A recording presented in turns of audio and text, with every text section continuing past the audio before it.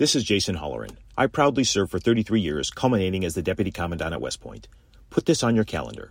World War II weekend inside Old Bethpage Village Restoration on Long Island. Scores of operational vintage armor. In formation, May 18th and 19th. Nassau County Executive Bruce Blakeman invites you to join him in saluting America's greatest generation and all those who have worn the uniform in defense of our freedoms. That's May 18th and 19th, presented by the Museum of American Armor.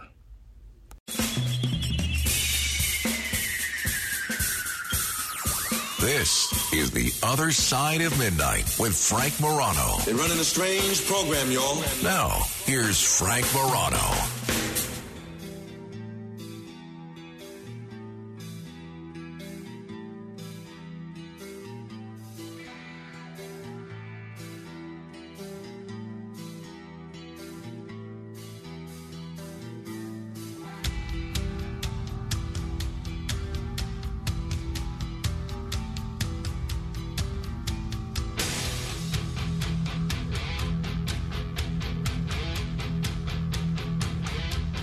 Have you noticed people around you being more rude? Have you noticed what I'll call an epidemic of rudeness taking place? Well, if you have, you're not the only one. Listen to this. Apparently, and it's very difficult to cover subjects like this because we tend to see what happened yesterday through the prism of nostalgia, and we tend to think that everything that happened yesterday was better. But rude behavior is on the rise, according to a new study published in the Harvard Business Review. Not only does incivility, now I am always on my antennae is always up. And I endeavor not to be rude to anybody. Even when I talk to a stranger on the phone, I will, like when I was trying to get my ATM working on my ATM card working on Saturday, they'll answer the phone and say, blank, bank, this is Beth speaking. How may I help you? Hi, Beth. How are you? And what I do when I talk to somebody is I actually wait till they answer how they are. And then they'll say, well, I'm fine. How are you doing? I'm doing well, too. So I am always on the lookout for trying not to be rude to anybody. And that is one of the things that, honestly, I pride myself on, is I try to be unfailingly polite to people. Because not only does incivility harm those on the front lines of the customer service business, transportation, retail, restaurants, education, healthcare, but it also hurts those businesses and institutions where it happens. Christine Porrath, a professor of management at Georgetown University who researches this issue, has studied this at length. And she surveyed 2,000 people and customers across more than 25 industries globally. Listen to this. 73% of them said it was not unusual for customers to behave badly. 73%. That is up from 61% just 10 years ago. 10 years ago is nothing. And we've already seen a jump in customers behaving badly from 61% to 73%.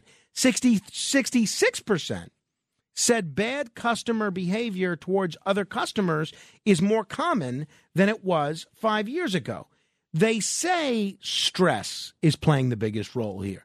The pandemic, the economy, war, divisive politics, the changing nature of work, and continued uncertainty are all taking a toll, according to Christine Porrath. The thing that I would add there also is that by the time you actually get to speak with a person, particularly if you're doing business by phone, you've had to speak with 3 or 4 machines, which could involve using an automated system that doesn't work half the time. So Christine Porrath also points to weakening community and workplace connections, as well as disconnects wrought by technology. That's basically what I'm talking about, this disconnect wrought by technology. But isn't this always the case? Isn't the decline in civility the same thing as the decline in everything else? Isn't it a byproduct of the same thing, which is weakening community and workplace connections? We're seeing neighborhoods destroyed. We're seeing neighborhoods exist only as geographic locations and not as the bedrock of a neighborhood social fabric. We're seeing workplaces defined as not as places that you get together with colleagues, both at work and after work. We're seeing it as places where you connect with your colleagues on a Zoom meeting. If there is nothing that I can get through to this audience, and it's really the only serious thing that I repeatedly harp on, it's that we need to connect with one another as people more. Matt Blaze has been very open about the fact that he doesn't even know his neighbors. He has one neighbor that he thinks he knew, but that person either moved away or died. And forget about it. He has no interest in making a connection with any of his other neighbors. And that weakening community is leading, according to the research, to this uptick in rudeness. It makes sense. And if there's one thing, a caller maybe about 6 months ago asked me a question: if you could teach your son one thing, what would it be? And the thing that most immediately came to my mind was that you're not better than anybody. You're certainly no worse than anybody, but you're not better than anybody. And you shouldn't think that because of what you've done or who you are or where you live, that you're superior to anybody. Be it you come across a CEO or a janitor, a sanitation worker, or a junkie, you're not better than anybody. You are equal to anyone. The other thing that I would really love to stress to my son is that it's so important to be polite to others. And the research here in this Harvard Business Review piece shows that rudeness, much like the common cold, is contagious. It spreads quickly.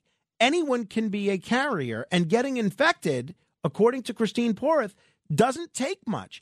And I believe that. You know why? Because when you're in a workplace or a restaurant or in any kind of an environment, a neighborhood, where everybody's polite to one another and everyone's smiling and greeting one another and treating each other well, that rubs off, and you want to contribute in that way. But if you're in a workplace where everyone is cold to one another, where everyone is short with one another, everyone is curt with one another, I think it takes a rare person to be the one person that comes in there and acts super polite to everybody. You almost feel like you're not being cool if you're the one polite person in a workplace where everyone is rude. I have to tell you, we've covered a wide variety of trends on this show. Trends related to religion, trends related to family life, trends related to neighborhoods, trends related to politics, trends related to sexuality and pregnancy and drug use and alcohol consumption and every possible trend you can imagine. Music habits, entertainment consumption habits, sports viewing habits. But I find this trend of rising rudeness to be perhaps among the most alarming, because it's the one that we can all collectively decide to put an end to tomorrow. And I think we should. Have you noticed the uptick in rudeness, or do you think this is one of those things where Harvard Business Review is creating a trend where none really exists?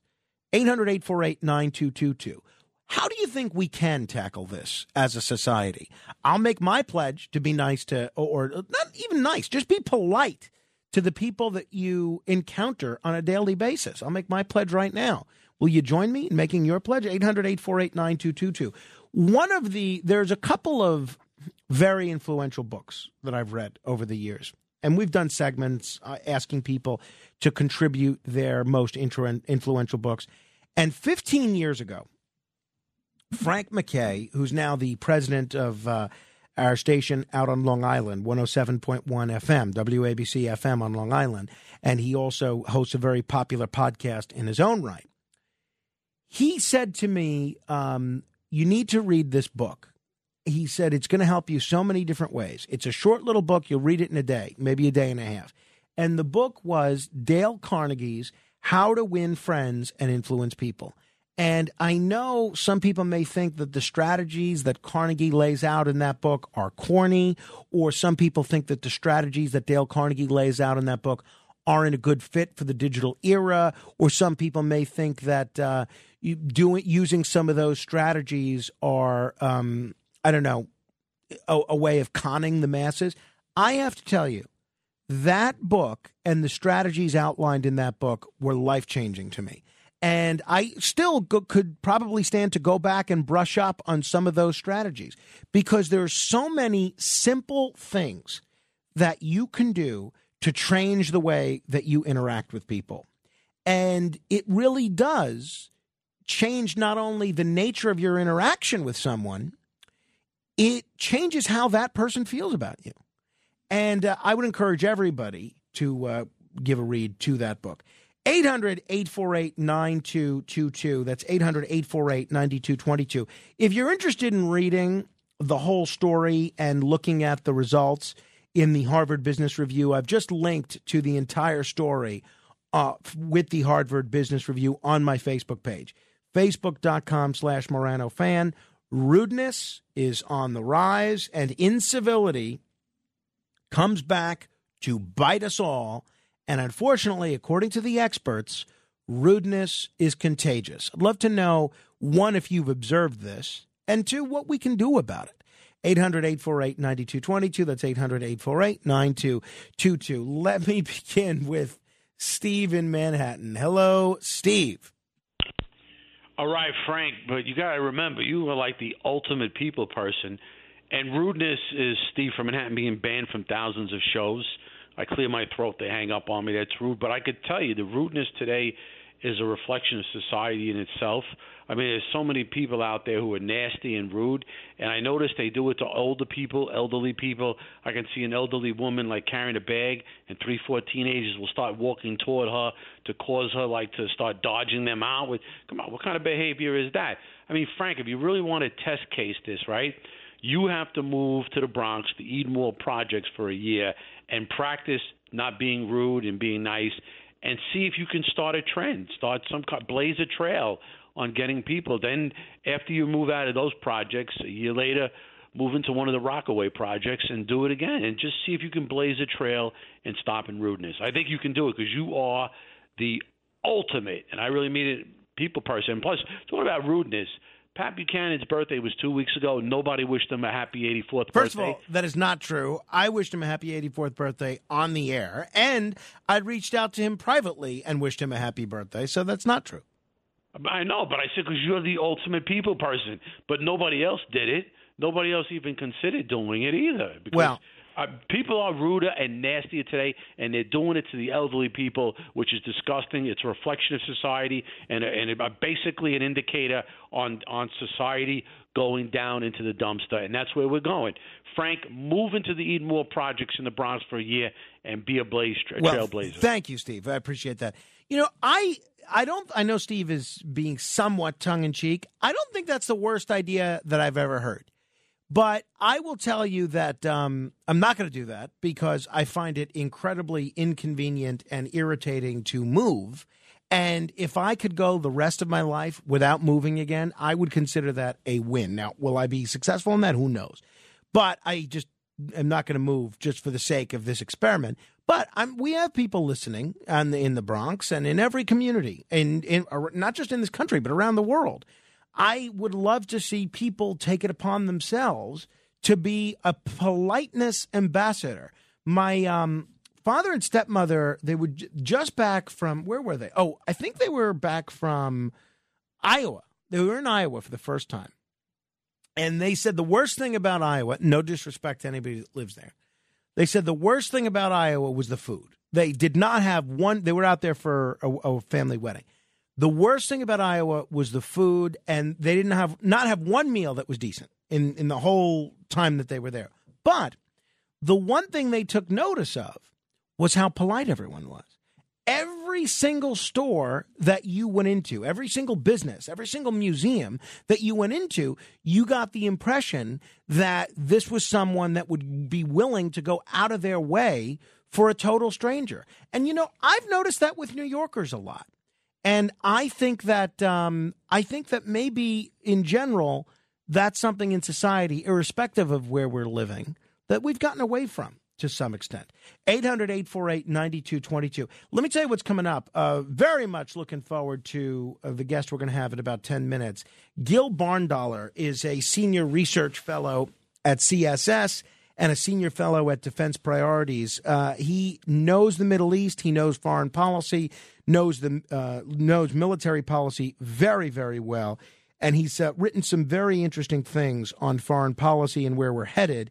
And we're going to talk about kind of the role of the United States military in the world today. And then in an hour, I'm going to talk with legendary comic Tom Dreesen, who, of course, is not just a pretty impressive comedian in his own right, but he's also the guy that was Frank Sinatra's opening act for 14 years. I have interviewed Tom Dreesen many times over the years. I am yet to be disappointed by one of our conversations, so I'm looking forward to that. 800-848-9222. Brian is in Queens. Hello, Brian. Hi, Frank. So I believe it's not necessarily that people – I mean, maybe some people are more ruder, but I think it's more that people are more sensitive now than they are, say, years ago. I think that people are get offended by when somebody is assertive. So I think that probably the study is a reflection on how people are more easily offended than they are, say, years ago. I like this theory. It is pretty interesting. And so you're saying people aren't more rude these days. People just perceive rudeness and are more attentive to rudeness these days. Right. Like I said, I think that people interpret assertiveness as rudeness, and people want to hear they want that whole preface before your statements where you're basically apologizing before you even tell them to do something or you ask something of them. Yeah, well, that's interesting, Brian. Thank you. I do think people are more rude today. And you know what I think one of the biggest culprits is? I think one of the biggest culprits is social media. You know, it used to be, and not just social media, but a generation that has grown up interacting with others through screens and through social media. For instance, if you were a kid and you're a 10-year-old, and look, I'm sure every 10-year-old has said something mean at one time or another, but it used to be if you were a 10-year-old or a 9-year-old, whatever, you know, some impressionable age, and you said something mean to another 9-year-old or a 10-year-old, what would you see happen? You'd see the person, the object of your ridicule, the object of your reproach, be sad. Sometimes they'd cry. Sometimes they'd make a face. Sometimes they'd yell back at you. But it was a very real world consequence to your action. Now, if you say something mean to someone through a computer screen, or a screen of some sort of phone, whether it's an SMS text message or it's a comment on Twitter or on Facebook, and you never see how it affects them, you're never going to be chastened. You're never going to take a step back. You're probably only going to get worse. So I believe that that's one of the culprits here. I'll give you one example. Ollie London, who was on this show yesterday, he tweeted a link to our episode, our interview yesterday, and I retweeted it at Frank Morano on Twitter, Frank Morano. And someone responds to the Ollie London tweet, and I don't know who this person is, and I don't know if they're responding to my retweet or Ollie London's initial tweet. You know what this person's response was right back to Ollie London? Or me, or both, I don't know. Please shut the F up. And they actually said it. They don't say F. They spelled out the F word. Now, I don't think I've ever said that to someone in social media, in real life. And yet, that is now how people interact with one another. And I think social media is one of the big culprits here. And I'd love to know your take on how we can turn this ship around. 800-848-9222. That's 800-848-9222. Although I did appreciate Brian's thought that maybe people aren't more rude. Maybe it's just perception. 800-848-9222. Ed is on Staten Island. Hello, Ed. Hey, Frank. Let's see. I think it may be IT. You know, people are more into the electronic devices. Also, there's, increased population density, like you have here in New York. My mother was from Missouri, where Dale Carnegie was from, which I taught the class, Human Relations and Public Speaking at Hop Park. But I remember walking down the street with my mom in Missouri, and she was taking me somewhere, and she said hello to a man. I said, "Did you know him?" She goes, "No, that's what we do out here, Eddie." But as for Dale Carnegie, he has chapters on, how to be nicer to people, how to listen genuinely and give genuine and sincere compliments to them. I mean, ask me something about Dale Carnegie. He went to the same college, Wartburg Teachers College, and my mom's. And I think out west you seem to have people that have sometimes more morals. They probably eat more at the dinner table. Here, you know how it is in traffic or on the street. I was in St. Patrick's Cathedral about a month ago for John McGurk's thing, and even my sister moved out to Sound Beach on Long Island. She couldn't take it anymore. She wouldn't take the subways. It was too dense for her. She would get panic attacks. But I just came up the stairs here. Dale Carnegie, in his book How to Win Friends and Influence People, had a lot to say about being nice with people and having plus outcomes, and not necessarily letting anything drain you in the interaction with it. And it applied to business world. Yeah, no, 100%, 100%, Ed. I'm not suggesting. And thanks for the call, Ed. I'm not suggesting that people do what I do and go out of their way and inconvenience themselves so they can honor the request or do a favor for someone they barely know. But what does it take to be polite to someone, to not be gruff, to smile when you're interacting with a cashier, to say thank you to a waiter or a bartender, or use their name? It doesn't take any extra effort. So why are people going the other way? 800-848-9222. Let us go from Ed in Staten Island to Ed in Staten Island. Hello, Ed. Hey, Frank. How are you? Good. Meanness is regional. Years ago, I went to my aunt's funeral. She lived in Pennsylvania, and she lived among the Mennonites, and they were the most polite people on earth. And it was like culture shock. I was coming from working downtown Manhattan, used to being the rat race, and I was like, stop being nice to me. But it's regional. Depends on where you live. Well, that is what my father and stepmother reported about their trip to Iowa. But if this study is to be believed, on average, people are getting less civil to one another everywhere. So maybe it is regional. But if the Overton window of what's acceptable behavior in how people interact with one another is widening everywhere, then I think that's probably affecting everywhere, not just Iowa or Missouri or Amish country or wherever else. 800-848-9222. Joe is in Huntington. Hello, Joe. Yes, Frank. Have you ever read the Sermon on the Mount? I'm sure that I have. It's been a while, though. Well, the book, The Sermon on the Mount, or the actual Sermon on the Mount? Sermon on the Mount is found in Matthew 5, 6, and yes, 7. Yeah. I mean, probably not since I was in studying catechism, but yes. But it's interesting because that really teaches you how not to be rude, how to love your neighbor. All of that is spoken in the Sermon on the Mount. And one thing is interesting. I think we need to have deference as opposed to rudeness, is that we need to learn how to not to offend people. And we need to be sensitive to them. Just like where in Sermon on the Mount, it talks about whatsoever you would have men do unto you, right, do you even so to them. So you want to be treated by someone, but the way you want to be treated. You want to treat someone the way you want to be treated. So it's good for a person to be polite, good for a person to go out of the way sometimes for people. Yeah, I agree. Look, I think if you I just looked quickly at the Sermon on the Mount, and if you look at all the 48 passages of what Jesus says there, it's difficult to argue with any of that, right? 800-848-9222. John is in Manhattan. Hello, John. Hi, how are you? Good, thanks. I just want to say, before I say anything, that I think you're absolutely awesome, and I truly enjoy listening to you, man. Oh, thanks. There's no accounting for taste, I suppose. Yeah, I guess my topic would be about the masks.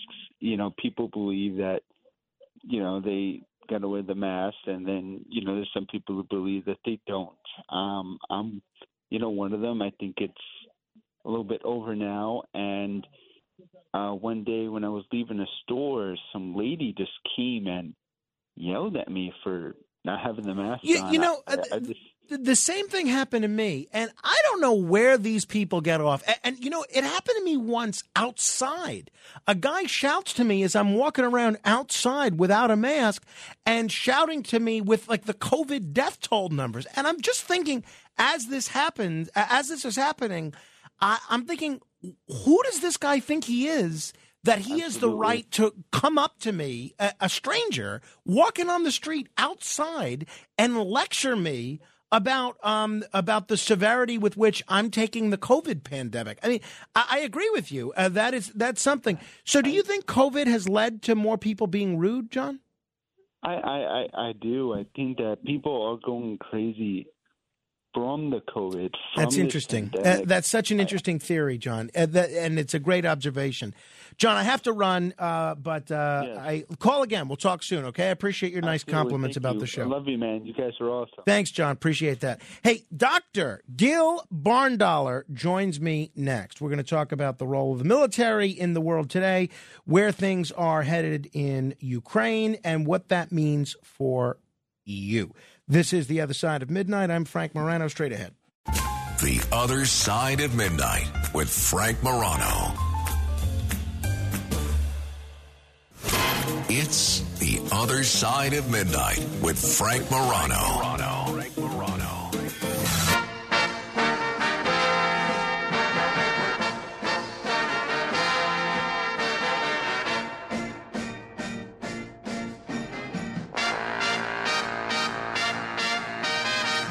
It's a sign of the times that your love for me is getting so much stronger.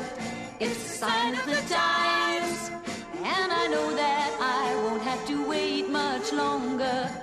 You've changed a lot somehow from the one I used to know. For when you hold me now, you feel like you never want to let me go. It's a sign of the times. Petula Clark singing A Sign of the Times. You know, it is this lovely singer's 90th birthday today. Petula Clark celebrating her 90th birthday. I'll tell you, I don't know, I don't know what Petula Clark's like these days, but I'll tell you, if there's somebody that has had an incredible career as a recording artist and a singer, it is Petula Clark. Hey, it's a sign of the times these days that one of the few things that Washington seems to agree upon is that the Ukrainians should be funded completely and that the Zelensky government should enjoy the full and complete support of the American taxpayer. And a lot of other folks have been saying, well, wait a minute, what if this leads us closer to nuclear war? A guy whose take on this and a bunch of other issues I am eager to get is Gil Barndollar.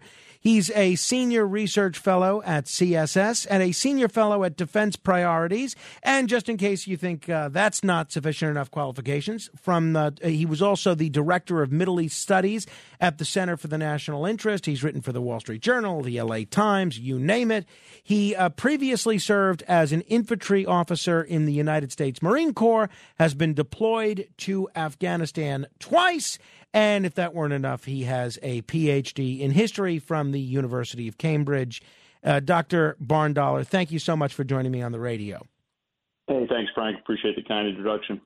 Well, I appreciate you making some time for us. And I know one of the issues that you've been researching and working on a book about has been examining the all-volunteer military in America. And we have a lot of listeners who came of age at a time when the draft was something to be fearful of because they didn't want to get their lottery number called, their draft number called, and end up in a war that they didn't necessarily believe in. One of the things that we've seen lately is that some people that may think that it's unwise to get involved in American conflicts, they've been talking about bringing back the draft because the feeling is that maybe the American military won't be so quick to get into wars that are unpopular if their children are getting drafted as well. For instance, Charlie Rangel, who was formerly a prominent member of Congress from New York, he proposed this multiple times before he left office. The timing of my draft legislation was meant to coincide with the president's request for 21,000 additional troops. It's abundantly clear that we're not getting these troops from volunteers, but rather people who've already fulfilled their obligations are being called back. National Guards people are being called back, and people who are already over there and expected to come home are going to be asked to stay there. Clearly, we are abusing those people who have enlisted and signed up. That was obviously during the war in Iraq and the Bush administration. What has your research shown you, Gil, about the efficacy of the all-volunteer military? And do folks like Rangel and others who've brought up the idea of bringing back the draft, do they have some merit to their argument? Yeah, I think there's definitely some merit to the argument. I mean, I don't think it's, we're not even beginning to have that conversation in any meaningful way as a country, and I think we're a long way off from that. But I think we're sitting here now, next year, and you may be aware, is going to be actually the 50-year anniversary of the end of the draft and the beginning of the all-volunteer force. And I should add that all-volunteer force is kind of a misnomer. It's really the all-recruited force, and I think that's a key distinction, especially now as we're having a recruiting crisis, and that kind of rears its head episodically over the last few decades, but we're in a particularly bad one right now. But I think we have to look at the facts. The facts are that despite its capability and no question the battlefield performance of the U.S. military, our country is almost winless with a volunteer force. If you don't count kind of small, your Grenadas and your Panamas and stuff like that, we've won one real war by my count, Desert Storm, with an all volunteer force, with an all recruited military. And we've got a bunch of losses on the scoreboard, and I think that bears examination. So do you think that we should bring back the draft if our interest is winning military conflicts? Well, I think it's not quite that simple. I mean, I don't think we're going to go back. I don't think there's any cause or fault for the U.S. to go back to a World War II style draft where everybody or certainly every male is being drafted. But I think we've got some big questions to face ahead of us, and I think there are even some things that are security challenges we face. At the same time, let's be honest and look at a map. Like, our country is incredibly geographically blessed. There's no other power on Earth, and probably you'd struggle to find another great power, another superpower in human history that was as blessed as the United States geographically. Being a country the size of a continent with just an ocean on either side and then a weak neighbor on the other two sides. So we're very secure in that sense, and that's a real thing, even in the age of, intercontinental ballistic missiles and terrorism and other threats. We're sometimes told or don't respect boundaries. But all that being said, I think when you look at what's ahead of us, especially when you talk about climate change and disruptions that's going to cause, potentially real immigration crises that would outpace anything we're seeing now, we may need a lot more people in uniform in the decades to come. One of the other arguments that's always made for bringing back the draft or some sort of mandatory national service, because various proposals include alternatives to military service as well, is that it would be a fine character-building exercise for America's youth, and how a lot of American youth come of age today never being called upon to sacrifice for the common good or for their country. Do you see anything to that?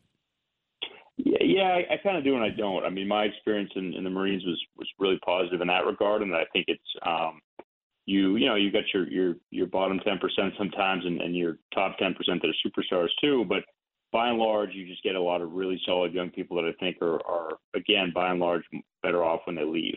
But that's not the purpose of the institution, right? We have a military to fight wars and to win wars.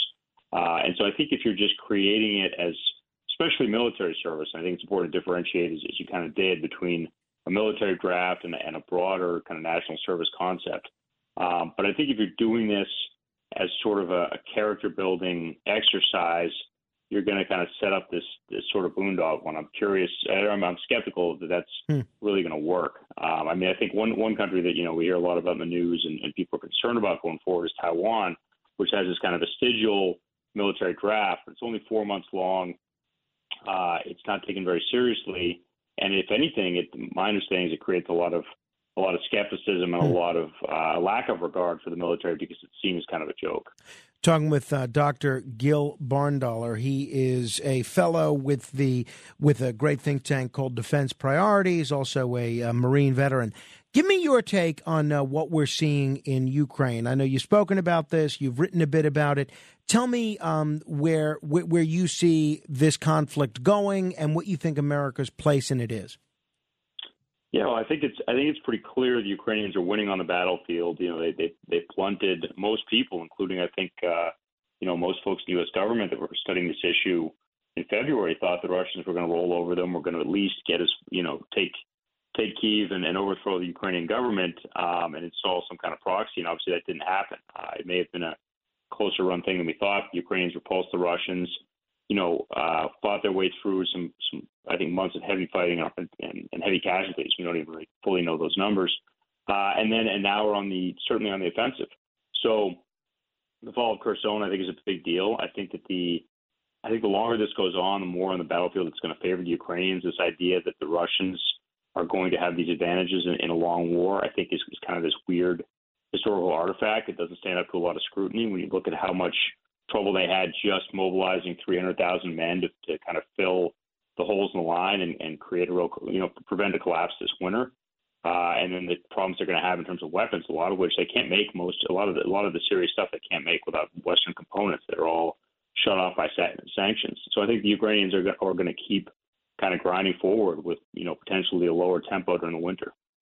So where do you think America plays a role in this? Should we be doing what we've been doing and continuing to offer military aid, equipment, and money to the Zelensky government, or is there some other strategy that we should be seeking or implementing?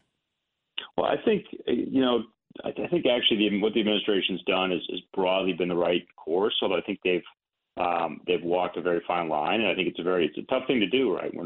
I think we sort of are not used to being in this kind of proxy conflict and not used to a conflict where we have to stay hands off for the sake of basic prudence and preventing escalation that could get really dangerous and with the specter of kind of nuclear weapons in the background. And I think we have to be careful in that regard in terms of how this war terminates. And there's more discussion now in the press and in Washington, I think, and certainly in the administration about negotiations and about sort of what war termination looks like. And so I think that, broadly, I don't have a problem with us supporting Ukrainians and spending what on the face of it looks like a lot of money. But when we look at what we're doing to the Russian military, I mean, we've mostly American weapons have caused probably something that will take them a decade plus to recover from and have really reduced, if not almost eliminated, the conventional Russian military threat to the rest of Europe. So that's a huge victory, especially since the Russians chose this war. But I think we need to be careful going forward in terms of where this takes us and not getting into a situation that escalates, starts that spiral. I'm sure you've seen the coverage of ethnic Russians in eastern Ukraine, including in the Donbass region and in places like Crimea, who do seem much more comfortable, not only culturally and linguistically, but politically, being part of Russia rather than the Ukrainian government, which is a little bit more Western in all the respects that I just mentioned. Do you see a way in which those Eastern Ukrainians that may identify more with the Russians are able to be part of Russia, while Western Ukraine gets to be a part of the West and the EU and so forth? Well, I mean, that was a narrative certainly before the war in a lot of respects. There was probably more truth to it then.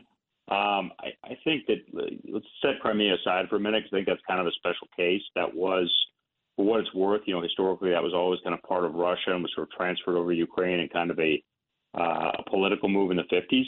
And that's not to excuse the fact that Russians, annexed it unilaterally and what they did in 2014. But just that's kind of a different case in some ways. But the rest of Ukraine, I think it's Yes, there are kind of breakdowns linguistically to some extent, although even that gets a little dicey. Odessa is well into western Ukraine, is unequivocally a Ukrainian city, but has, I think, a plurality of Russian speakers, and Zelensky's a Russian speaker. So I think it's not quite that tidy, and I think that Russia's war has alienated a lot of Eastern Ukrainians and Russian-speaking Ukrainians who might have been better disposed towards Russia up until this onslaught. So I think that picture's probably changed quite a bit in just the last 7-8 months of war. We're talking with Gil Barndollar about the situation in Ukraine and the kind of the global scene generally.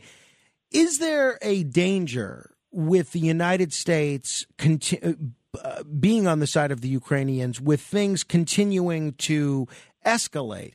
Is it better with the Ukrainians scoring these military victories, including in Kherson, which you just cited, to use this as an opportunity while the Russians are, experiencing some setbacks, to try to get a peaceful negotiated settlement and a ceasefire rather than continuing to aid the Ukrainian side? Well, I think we need to be cautious and be careful about where the red lines are, and I that's kind of a guessing game to some extent. There were people that would have told you 3-4 weeks ago, 2 months ago, that would have said that Kherson is a red line. If the Ukrainians come close to taking it, the Russians will employ tactical nuclear weapons. Obviously, that didn't happen, and there was certainly nothing out in the public sphere that was even a serious possibility. People would now tell you that Crimea is potentially a Russian red line, and that strikes me as a lot more plausible. So I think that I understand the public stance the administration is taking, and I understand that they want to leave no daylight between them and the Ukrainian government, and I get that. But I think we have to be clear that, as you're sort of alluding to, U.S. interests and Ukrainian interests are not one and the same. And fundamentally, our major interest in this war, as good as it is to help the Ukrainians, as much as that's to America's advantage, both morally and strategically in a lot of ways, that the number one priority is preventing a nuclear war with Russia, right? That doesn't mean we have to let them conquer Ukraine. Obviously, we didn't do that, but we have to have that in the back of our minds for sure. How do you know where the red lines are, though? Well, that's the tricky part, right? Especially in a regime like Russia's that already was pretty centralized, totalitarian is a strong word, but a very centralized authoritarian state. And pretty opaque before the war, and this has become much more so. The limited Russian independent media, the kind of regular intercourse between Russian policymakers and people in the West, all of that has been reduced to a trickle. So it's much more of a guessing game, and I think that should induce some caution. And Putin, famously has walled himself off to a far greater degree, largely as a result of COVID. So I think we need to kind of err on the side of caution with some of these things. But by the same token, we're in this war as not, as the arsenal of the Ukrainians. I think that does serve a lot of strategic purpose, but we need to be very careful going forward. Lastly, you referenced Taiwan. Obviously, President Biden is meeting this week with President Xi of China. I'm sure Taiwan is very much on the one of the discussion agenda items, and there's been a lot of speculation that China may seek to invade Taiwan militarily, and we've heard a lot of conflicting messaging from President Biden and his spokespeople about what the American reaction would be. What do you think America should do if China went forward with a military invasion of Taiwan? Well, my view is we should do our best to prevent that from happening, and I think that we should really be looking at deterring China by making it a very uncertain or dubious proposition for the Chinese. I mean, amphibious invasions are really, it's about one of the most complex things you can do militarily. And the Chinese regime, the PRC, unlike Putin's Russia, is not made up of gamblers. This has been a pretty, small C conservative kind of government in terms of how it conducts its foreign affairs. They're not, I think, inclined to push this issue if they don't feel very assured of success. So I'm very kind of cautious about direct U.S. intervention in that conflict, although I don't think it's imminent. And the president said that just the other day after this meeting with Xi. But I think the best thing we can do is help the Taiwanese, but they have to be willing to fight themselves. As I kind of alluded to in discussing their manpower situation, militarily, that's a bit of an open question, too, what the Taiwanese would do in the event of a war, particularly if they're blockaded and there's nobody coming to their aid immediately. Gil Barndollar, we're going to have to leave it there. I appreciate the conversation. I'll look forward to chatting with you again soon. Yeah, I appreciate it. Good Thank you. If you want to comment on any portion of our conversation, you can give me a call, 1-800-848-9222. That's 800-848-9222. Straight ahead. The Other Side of Midnight. It's The Other Side of Midnight with Frank Morano.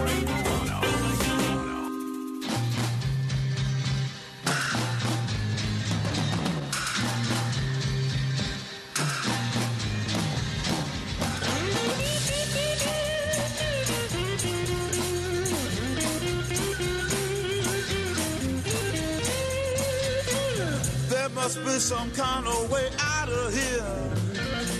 Say the joker to the thief. There's too much confusion.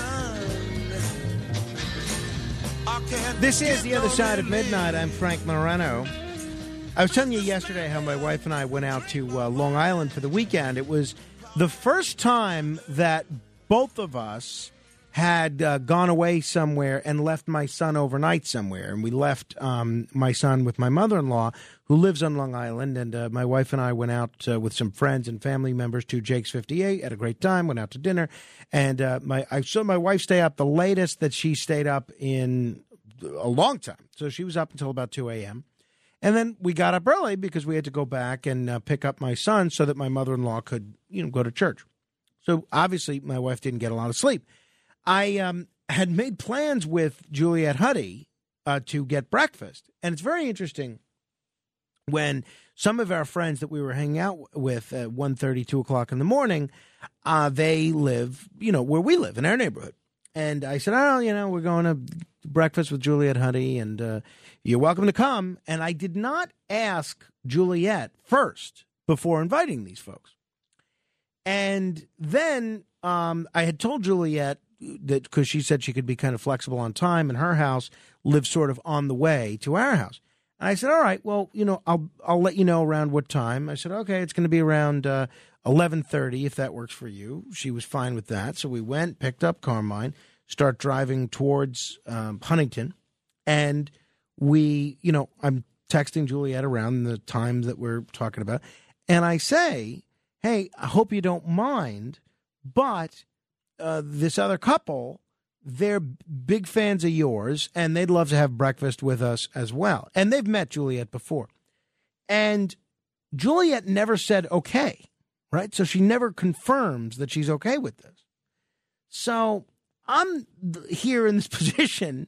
Well, what do, right? Do you tell this couple, well, I asked Juliet if you guys could come, and she didn't say anything? Or do I go and call Juliet? Or does that make it a bigger issue? Does it look like I'm working too hard to get these people invited? If so, why am I working so hard? So I did what I always do in my typical passive-aggressive way, which is do nothing and then hope everything works out. And the other couple came, and Juliet and her husband were there. My wife and I were there. We had a great time. Fine breakfast, good breakfast. You know what I had for the first time?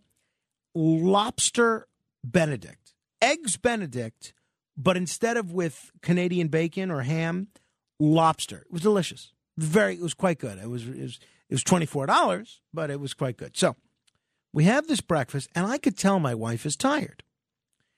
And we go through this whole breakfast. I said, honey, why don't you let me drive home so that you can sleep on the way home? She says, no, you're not going to have a chance to get a lot of work done. You need to sleep in the car so that you can work when we get home and be ready for the show. I said, no, it's okay. I'll be okay. Well, let me drive home. No. And sure enough, we start driving home. My wife believes I am one of the worst drivers, and she's not wrong necessarily. She believes I'm one of the worst drivers out there. I drive her crazy when I'm driving.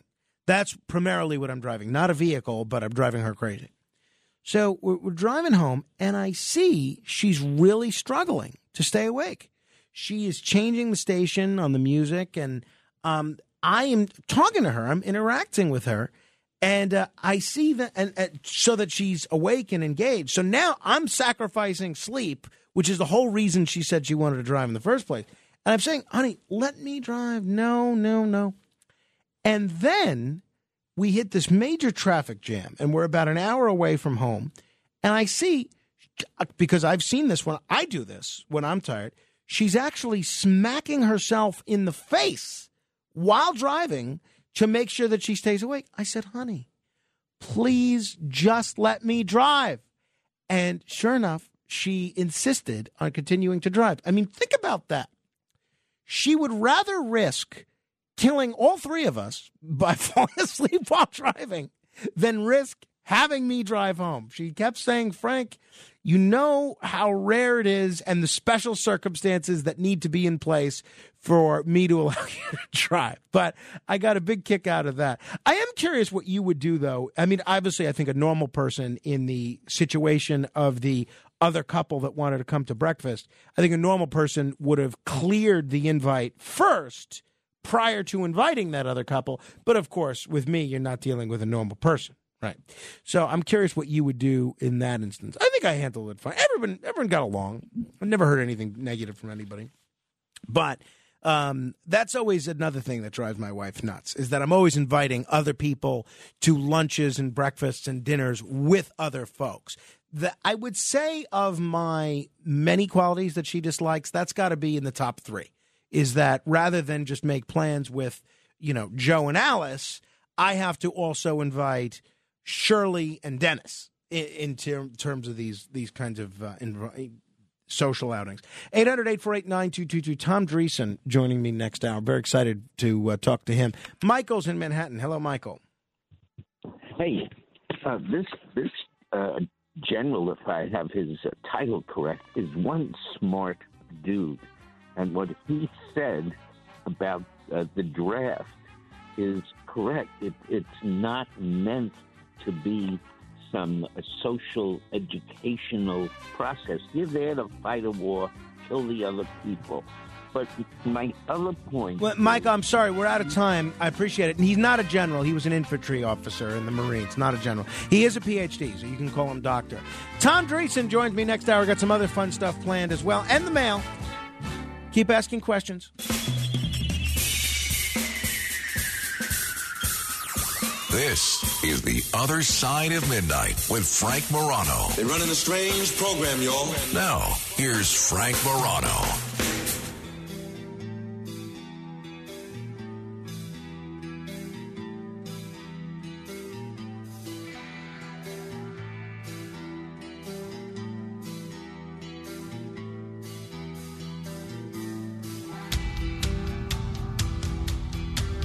By now, you've probably heard that former Vice President Mike Pence, who many people have touted, including himself, quite frankly, as a potential 2024 presidential contender, has a new book out. And the book is mostly a memoir, and it covers a lot of different things. I haven't read the book, but I'm basing it on the excerpts that have been reprinted elsewhere and the reviews of the book that I've read. And the book does something that Vice President Pence hasn't really done until this week, which is that it adds to some criticisms of former President Trump. Now, again, I always like to put my cards on the table in terms of where I come down on certain things. I have never really been a fan of Mike Pence politically. I think he's a great guy. I think he's of estimable character. He's exactly the kind of person that I would want as my son's football coach or a Sunday school teacher or, as somebody that was on the neighborhood watch in my community. He strikes me as a guy that is honest, a guy that is of fine character, a guy that I always considered pretty loyal. But I never really liked his politics. I always felt that on both domestic policy and foreign policy, he was more in that neoconservative vein that always kind of kept me away from the Republican Party. So I never really liked that. I did appreciate the fact that he always seemed to be pretty loyal to President Trump and resisted getting involved in a lot of the palace intrigue. But I have to tell you, I think that his role on January 6th, I thought Mike Pence even though I would have hoped that Trump would have picked someone else as his vice president. I think Pence handled his role on January 6th admirably. I don't think there's any way that you can look at the electoral count act of 1876 or the Constitution, the 12th Amendment or anything else, and say that Mike Pence had a means of setting aside the electoral votes of certain states. So I thought Pence did well. Especially, I gave him credit knowing that he was endangering himself with some in the Trump base, which is not a wise thing to do if you're viewing yourself as a Republican presidential candidate. So Pence grew in my esteem with his handling of January 6th. So yesterday, I usually never watch I rarely watch the ABC News, the nightly news with David Muir. But last night I did because I wanted to see this interview with Mike Pence. And I thought it was interesting. And I'm sorry that I missed his interview with Hannity earlier in the week, but he's doing a whole media tour. He's doing CNN. I'm sure he'll go on with John Catsimatidis on the radio. He's been on with John before, and he's doing a whole bunch of other network, appearances as well. And even in the interview with Hannity on Monday, he was much more gentle in his criticisms of Trump, but he was critical of Trump. So he talked about the phone call Vice President Pence did that he had with President Trump on the morning of January 6th. I picked up the phone and the president asked me where I was on the electoral count that would take place that day. And I told him, despite what you issued last night from your campaign, Mr. President, I've been very clear that I don't have the authority to reject votes during the electoral count or return those votes to the states. And it went downhill from there. The president became very irate on the phone. He said that if that was true, that he made a mistake 5 years ago. You write that the president told you you will go down as a wimp. And you reminded him of the oath that you both took? The president often said that we need to protect the country. And I reminded him, we both took an oath to support and defend the Constitution of the United States. I told him it was a promise that I made to the American people and to Almighty God. Did you ever point blank say to the president, I will not do this, I will not intervene, we lost this election? I did, David, many times. This is the cut from this David Muir interview that the networks are playing up, that all the papers are playing up, that's going to be repeated all day today. But the president's words were reckless, and his actions were reckless. The president's words that day at the rally endangered me and my family and everyone at the Capitol. And I do think Pence was laying it on a little bit thick there, a little bit thick. Again, I don't dispute that this was a very scary situation when you have a bunch of angry protesters, rioters, storming the building that you're in, and they're all chanting, hang Mike Pence, and the Secret Service is begging you to evacuate. I think he's adding a little drama. I'm not disputing that it was scary, and I do agree that President Trump's words at that point were a bit reckless. And Pence told David Muir about one of the president's tweets that day. Members were barricaded inside the House chamber. Mm-hmm. And in the middle of it all, you can see that the president has tweeted. 2:24 p.m., the president tweets, Mike Pence didn't have the courage to do what should have been done. It angered me.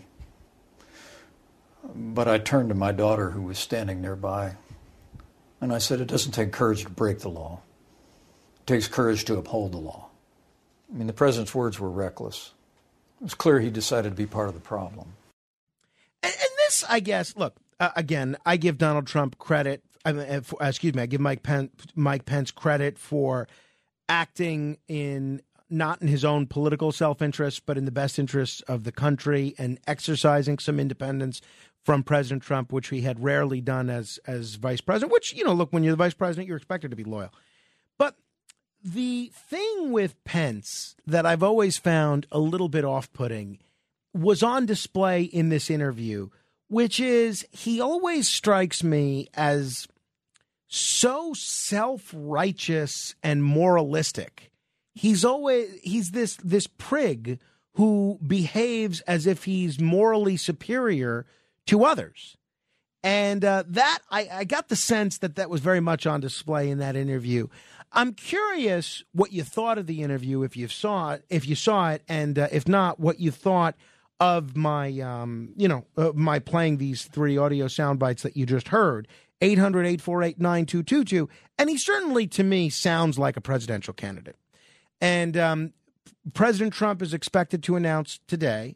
It's looking to me like we are heading towards a primary where you're going to see President Trump running, where you're going to see Vice President Pence running, where you're going to see Governor DeSantis running, possibly Governor Youngkin, and possibly former Secretary of State Mike Pompeo. And I'm curious how you think Pence's book and this media tour that he's doing now, where he's really overtly criticizing Trump for the first time, I'm curious how you think this is going to play in the Republican primaries 18 months from now. Do you think that will cause his esteem to grow in the eyes of Republican primary voters? Do you think that will cause his esteem to diminish in the eyes of Republican primary voters? What do you think? 800-848-9222. We're going to talk with Tom Dreesen in about 15 minutes, but I want to put in a plug for the Racket Report. There is a brand new edition of the Racket Report that has been posted. And if you want to listen to this, just search the Racket Report on any podcast app. You could find it on Spotify. You could find it on Apple, where you can also hear Governor Cuomo's podcast. And any podcast app there is, basically. Just search the Racket Report with Frank Morano. And my most recent episode is an interview with the former Chief Assistant District Attorney in Brooklyn, Michael Vecchione.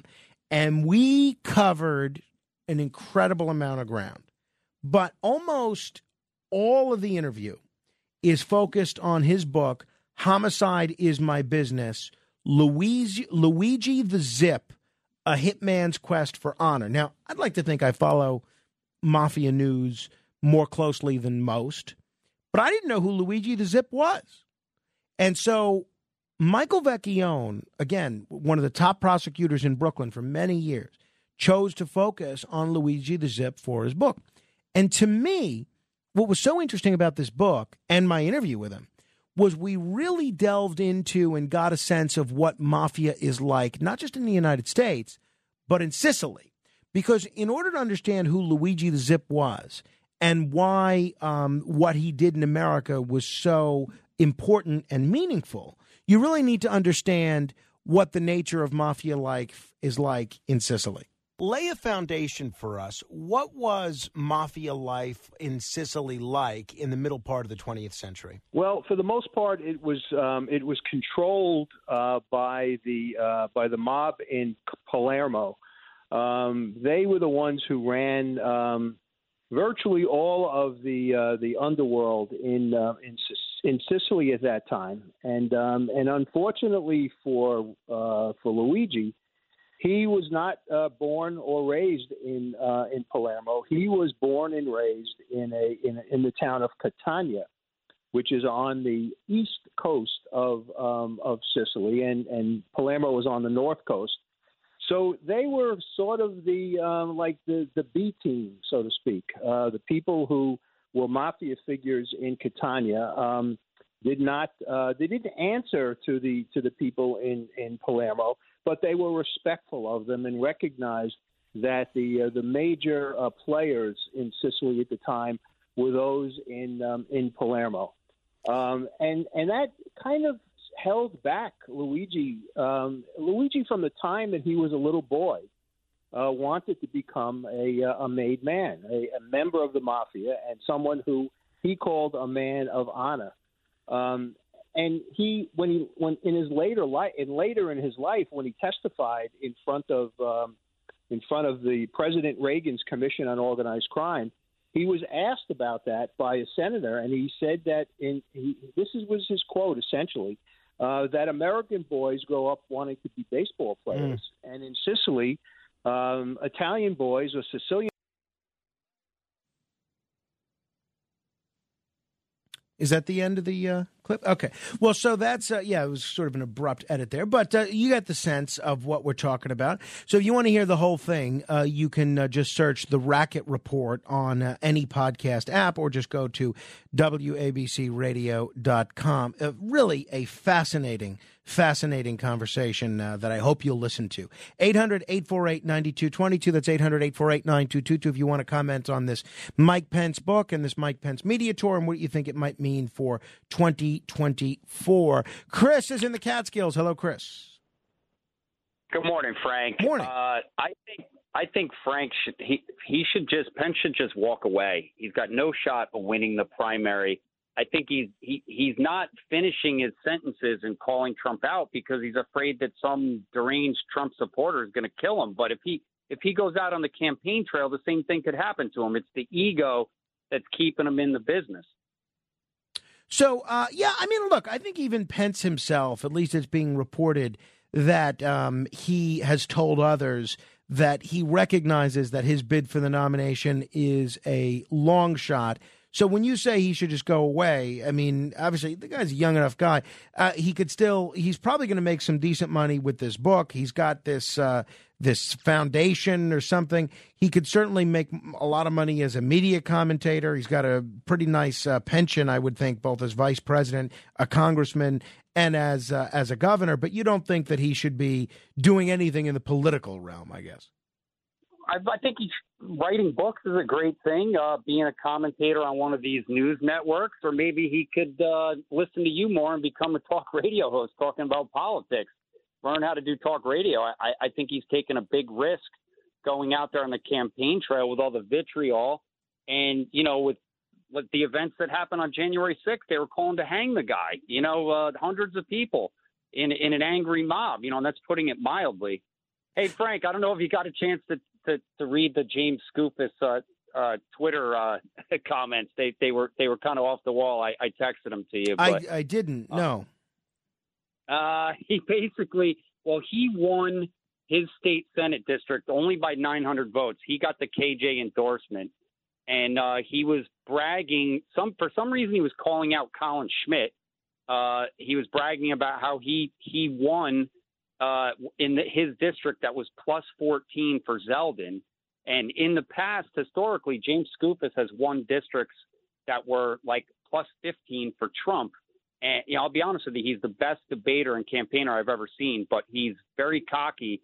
And he basically told Colin Schmidt that if he has difficulty securing his unemployment benefits, to call his office for constituent help. All right. So So what's the point? I mean, who cares? I just thought you're into politics. I thought that it would be something that you would. I don't like that. I don't like that kind of, kicking them while they're down, spiking the football, trash talking the guys that just lost elections. And I know James Skoufis, and I've supported him for many offices over the years. But again, I didn't see the tweet. I'm just taking your version of it at face value.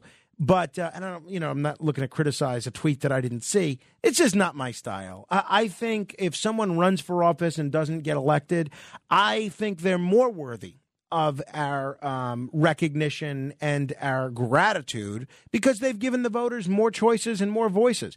I'm all for it. It takes a lot of work, and you know this, Chris, having run for office, as you frequently remind us. It takes a lot of work to run for office. And it takes an enormous amount of toll on not only your life, but your family's life. And I don't think that when people lose a tight election, they're probably already feeling crummy enough about it. I don't think the right thing to do is to make fun of them and saying, to call my office about unemployment benefits. To me, it's just very Bush League. It's very low rent as far as I'm concerned. Somebody that always, and by the way, Mike Pence was a TV and radio talk show host for many years, for about 5 years. And apparently he got pretty good ratings out there in the Midwest. Now, being in the Midwest is not like being in New York, but, you got to give the guy credit, right? 800-848-9222. We're going to talk with a guy that always takes the high road, the one and only Tom Dreesen, straight ahead. The Other Side of Midnight with Frank Morano. When you need mealtime inspiration, it's worth shopping Kroger, where you'll find over 30,000 mouth-watering choices that excite your inner foodie. And no matter what tasty choice you make, you'll enjoy our everyday low prices, plus extra ways to save, like digital coupons worth over $600 each week. You can also save up to $1 off per gallon at the pump with fuel points. More savings and more inspiring flavors make shopping Kroger worth it every time. Kroger, fresh for everyone. Fuel restrictions apply. It's The Other Side of Midnight with Frank Morano.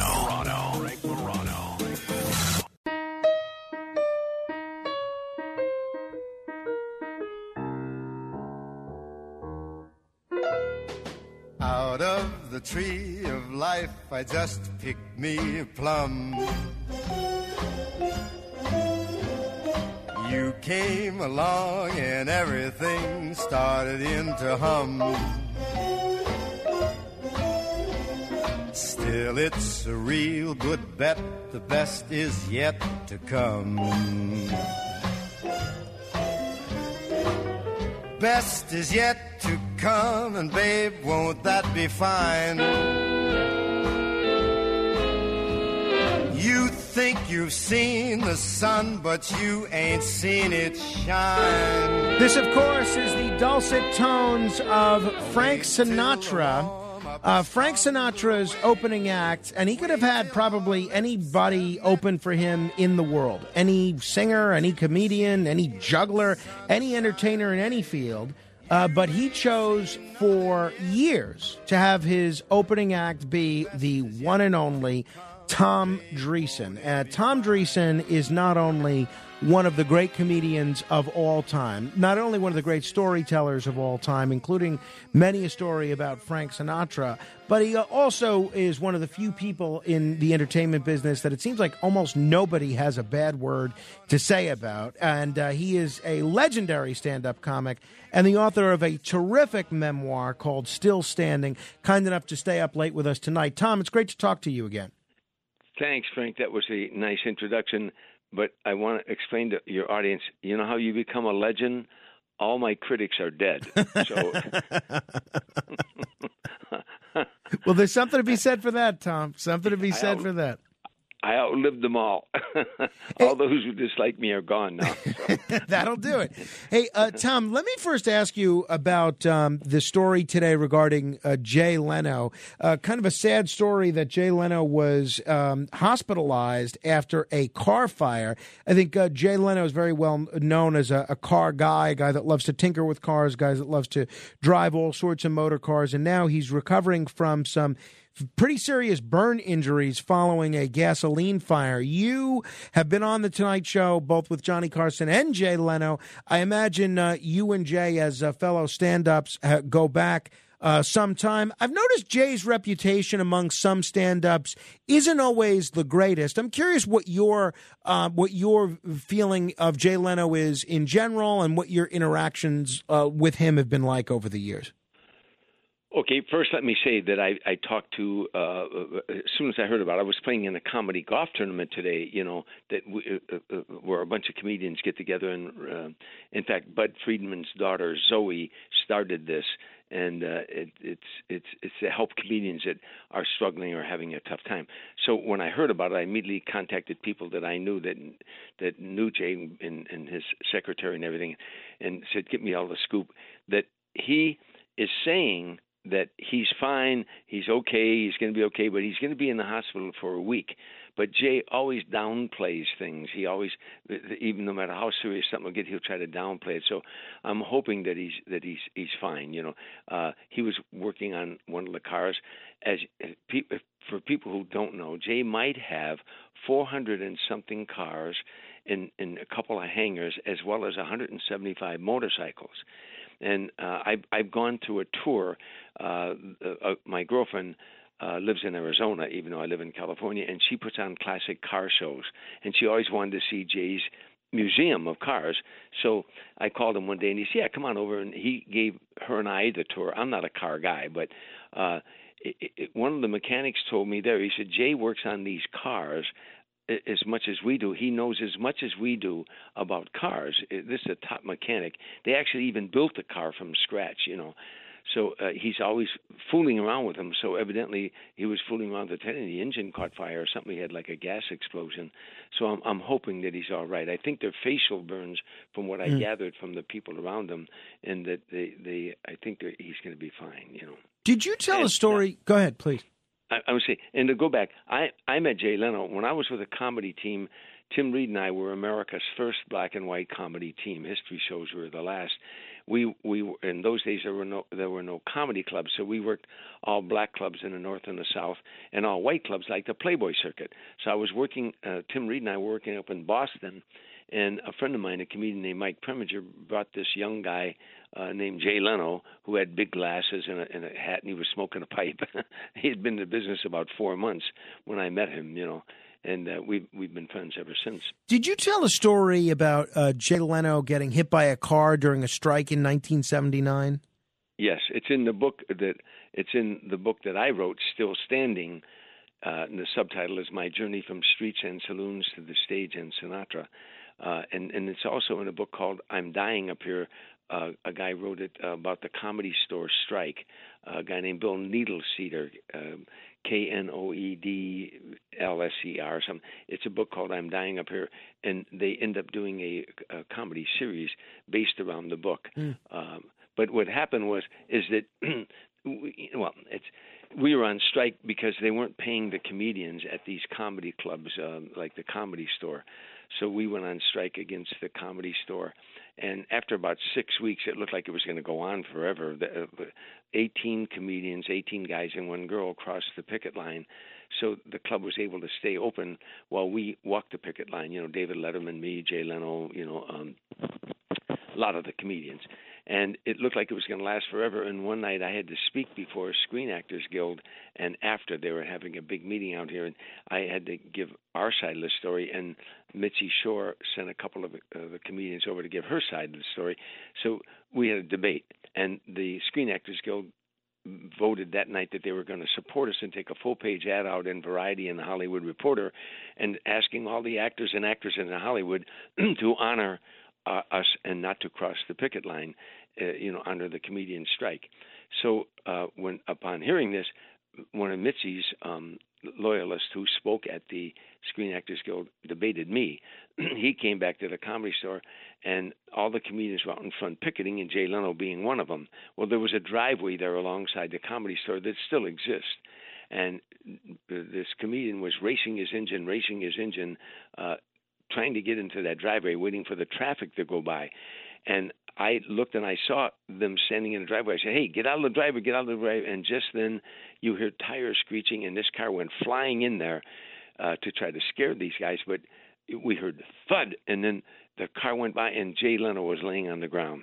And the girls were screaming, and I said, oh, my God, he hit Jay. And we didn't have cell phones in those days. I told him, get somebody, call an ambulance right away. And I was so, at that point, Frank, I had been 6 weeks on that picket line. I was touring with Sammy Davis Jr. at the time. I had to turn down work with Sammy to complete this job. I had lost it. And I made up my mind, when this guy gets out of the car, I was going to throw a punch at him. I boxed when I was in the service. I'm not the toughest guy in the world, but this time I'm Irish Italian. The Italian side got to me, and I was going to nail this guy. But I knelt down first. Jay's laying on the ground, and everybody's crying and screaming. The girls crying. And I looked, and Jay looked up at me, and he winked at me, and he laid his head back down. Come to find out, Jay, when the car went by, Jay stepped aside, but he hit it with his hand, and then he fell on the ground. But I didn't know that at the time, So now the ambulances come, and the guy gets out of the car, and the girls are screaming. He said, I didn't mean it. He runs inside, and Jay didn't want to go to the hospital now, but there's a rule that when the ambulance comes, they can't release you. The hospital has to release you. So they took Jay away in an ambulance, and the owner of the Comedy Store, Mitzi Shore, sent somebody out to get me and said, "Come on inside, let's settle this strike right now." So, So, hey, Jay's sacrifice might have actually brought an end to that strike. That's pretty great.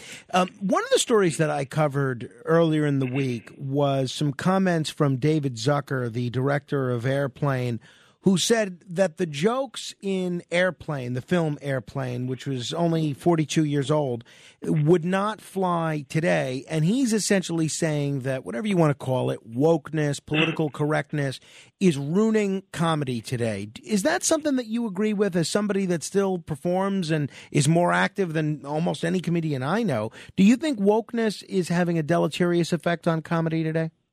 Oh, absolutely, and it's been around for a long time. Lenny Bruce went to jail for it. Mm-hmm. You know, but it's gotten a great groundswell now. You know, the far left. It's not. You know, liberals and conservatives have always been able to get along, and they both believe in free speech and dissent. You know, the left doesn't. You know, they just don't, and that's Jerry Seinfeld and Chris Rock won't work college campuses anymore. You know, I just read this woman, Ann Coulter, graduated from Cornell, and she went back to Cornell to speak, her alma mater, and she had to walk off the stage after 7 minutes. They were banging, you know, making noise and everything, and screaming so that she couldn't speak. This is happening to comedians. You know. I try to talk to them as much as I can, but sometimes I lose my temper. You know, the thousands of men and women died so we could have the First Amendment, the right to speak our mind out. We can say whatever we want to say. You don't have to listen to us. You can turn us off. You can walk out the door. You know, but that's what we have, free speech in this country, the First Amendment. You know, the politically correct police. You know, and we don't know who they are, by the way. You know, the woke people, we don't know who they are. We know who the Moose, the Kiwanis, the Elks, the JCs, the B'nai B'rith. We know who, we know who the Democrats, the Republicans, the Independents. You know, we know who everybody is, but we don't know who they are, and we keep apologizing to them. You know, and once they see, to me, comedians are the last bastion of freedom of speech. You know, once they start telling us what we must say, their next step is to telling us what we must, what we must think, how we're supposed to think. They're going to tell us what to say and then what to think, and then we might as well become a communist nation. You know. Oh, no, it really just crazy. I'd say some of that craziness was on display this past weekend on Saturday Night Live, where Dave Chappelle was hosting, and there's a little bit of his monologue where he was talking about the Kanye West situation. I can say anti-Semitic things. And Adidas can't drop me. Now what? Adidas immediately.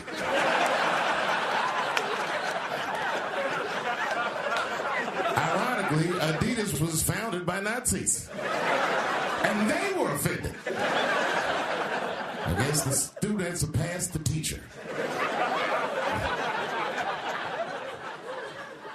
Now, Dave Chappelle did a lot of controversial stuff, and I didn't get to watch all of his monologue, but he didn't mention the controversy swirling around his own hosting of Saturday Night Live, where apparently some of the writers on Saturday Night Live actually were either, I don't know if they went through with this, but they were prepared to boycott him because of jokes that he made about trans people in a Netflix special last year.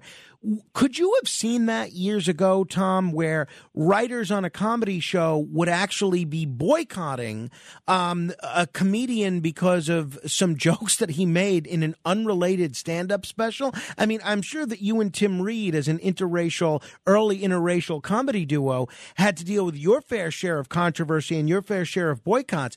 But to have the writers on a show boycott the very show that they're working on because they don't like some of the jokes that a comic has made, is this a new era in comedy? Yeah, the Saturday Night Live used to be anti-establishment, and now they have become the establishment. You know, that's, you know, your late night talk show host.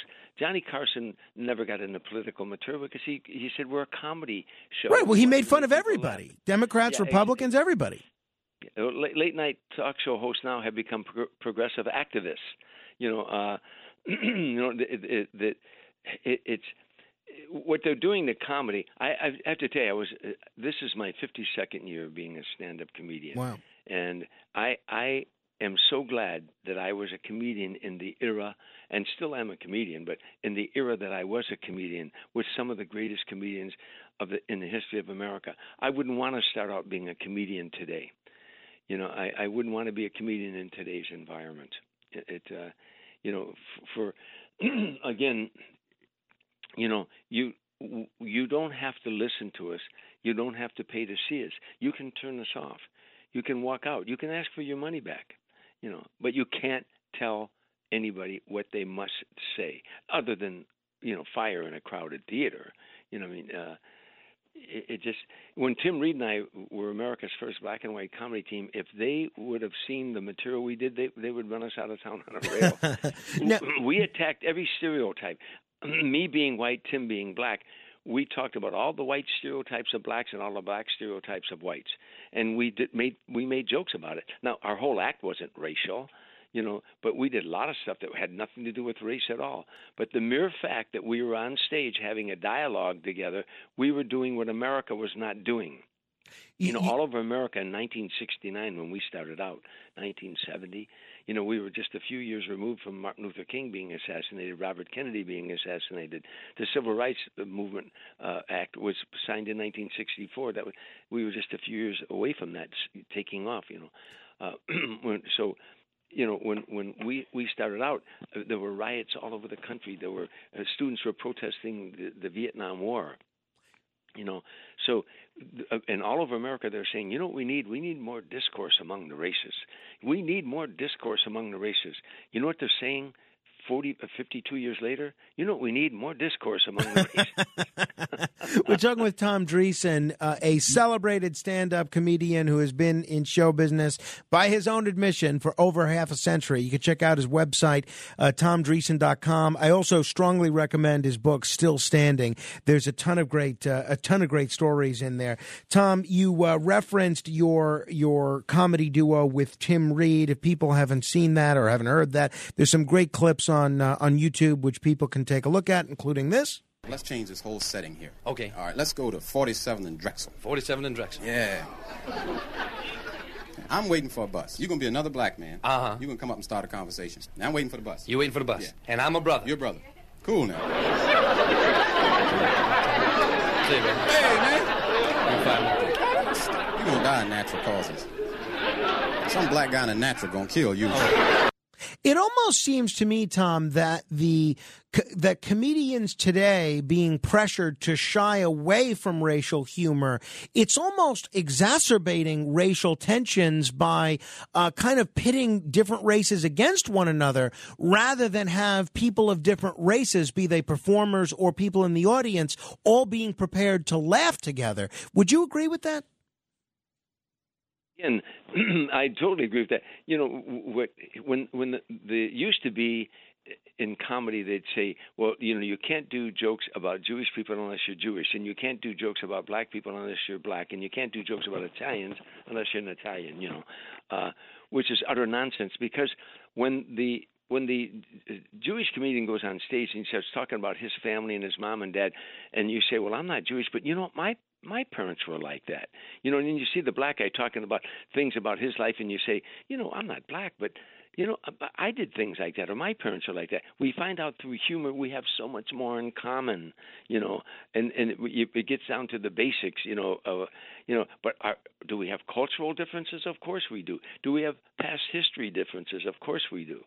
You know, if I were to tell you, I could tell you that you probably know this, Frank, but 95% of America does not know that some of the largest lynchings in America were of Italians. Mm-hmm. They had lynched in Huntsville, Louisiana, in 1891. Illinois. Yeah, no, absolutely, absolutely. I do wonder, Tom, where the line is. Right? I mean, it seems like everyone rails against cancel culture until a comedian says something or a performer does something that just goes too far, and then there's calls for boycotts. I mean, we saw this with Kathy Griffin when she was holding the severed head of Donald Trump on a magazine.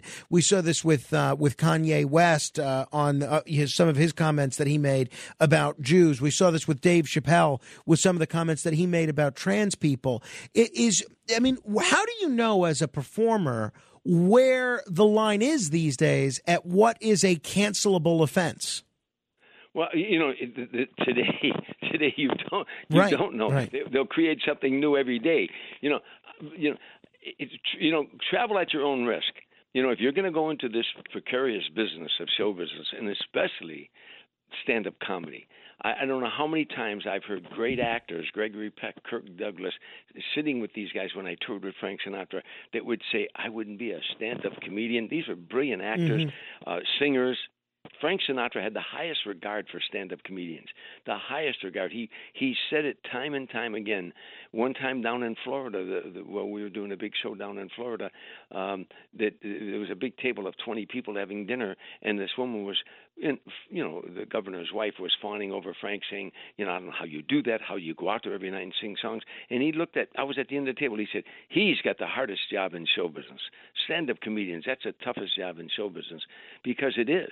But you travel at your own risk. When you go into this business of stand-up comedy, you have to decide, what kind of comedian you want to be, and then go for it. I personally I just wanted to make everybody laugh. I didn't want to make a specific age group or ethnic group laugh. I tried to write material that could make grandma and grandpa, mom and dad, and the kids laugh, regardless of their ethnicity. That's just what I chose, at the time. But if you're going to be controversial, if you're going to go out there and be controversial, then be prepared, that there are people. Here's what I say. There are people that won't pay to see you, but they should not boycott, or they should not set up a group to try to get you out of the business. You have the right to say whatever you want to say, in our nation. One of the great prop comics of all time was Gallagher, who we lost a few days ago. Curious if you could share with folks what interactions you might have had with Gallagher over the years, and what about his humor was so different and so groundbreaking at the time that he started performing. The interesting thing, and I was saying, talking to my friend David Letterman the other day, we were talking about Gallagher, because we started out, David Letterman and I and Gallagher, we worked in the same club. There was a little club called Show Business in the Valley. Dave Letterman lived one block from it. A guy named Murray Langston owned the club. He later became the Unknown Comedian. And he was an extra on the, I'm not an extra, he was a cast member on the Sonny and Cher show, and he took all of his money and he invested in this club. And in it was Gallagher. Gallagher was one of the guys that was working there. Now, Leo Gallagher was his name. He was one of the brightest stand-up comedians I ever met. He could write material that was clever and unique, and it was brilliant. And yet, when he died, his obituary said, the comedian who smashed watermelons. That's what they remembered him for, because that's what he did in his act at some point in his act. But he did a whole hour, an hour and a half, and it would be brilliant, clever material. He was an extremely bright guy, but somehow they remembered him for smashing that watermelon more than anything else. Well, do you think that's unfair? Do you think he should have a broader comic legacy? Again, that's the risk he took. When you're going to do something like that, you might get a hook. Sometimes a hook in comedy is really good. If you can come up with a hook, Rodney, I get no respect. We say, oh, Rodney Dangerfield. Can we talk? Oh, that's Joan Rivers. The devil made me do it. Oh, that's Flip Wilson. If you can find a hook in comedy, that's terrific. But sometimes that hook also will be something you'll be remembered for forever, whether you like it or not. Right. I'm guessing Henny Youngman probably didn't see the first line of his obituary reading, "Take my wife, please." You were also in the Navy, served 4 years in the Navy. I'm curious, we were talking a little bit about the military last hour, and how this can be a character building experience for certain people. How did you find that humor served you in the military? Did it help you get through some tough times? Yes, it did. And by the way, I had no idea that I was ever going to be a comedian at that time.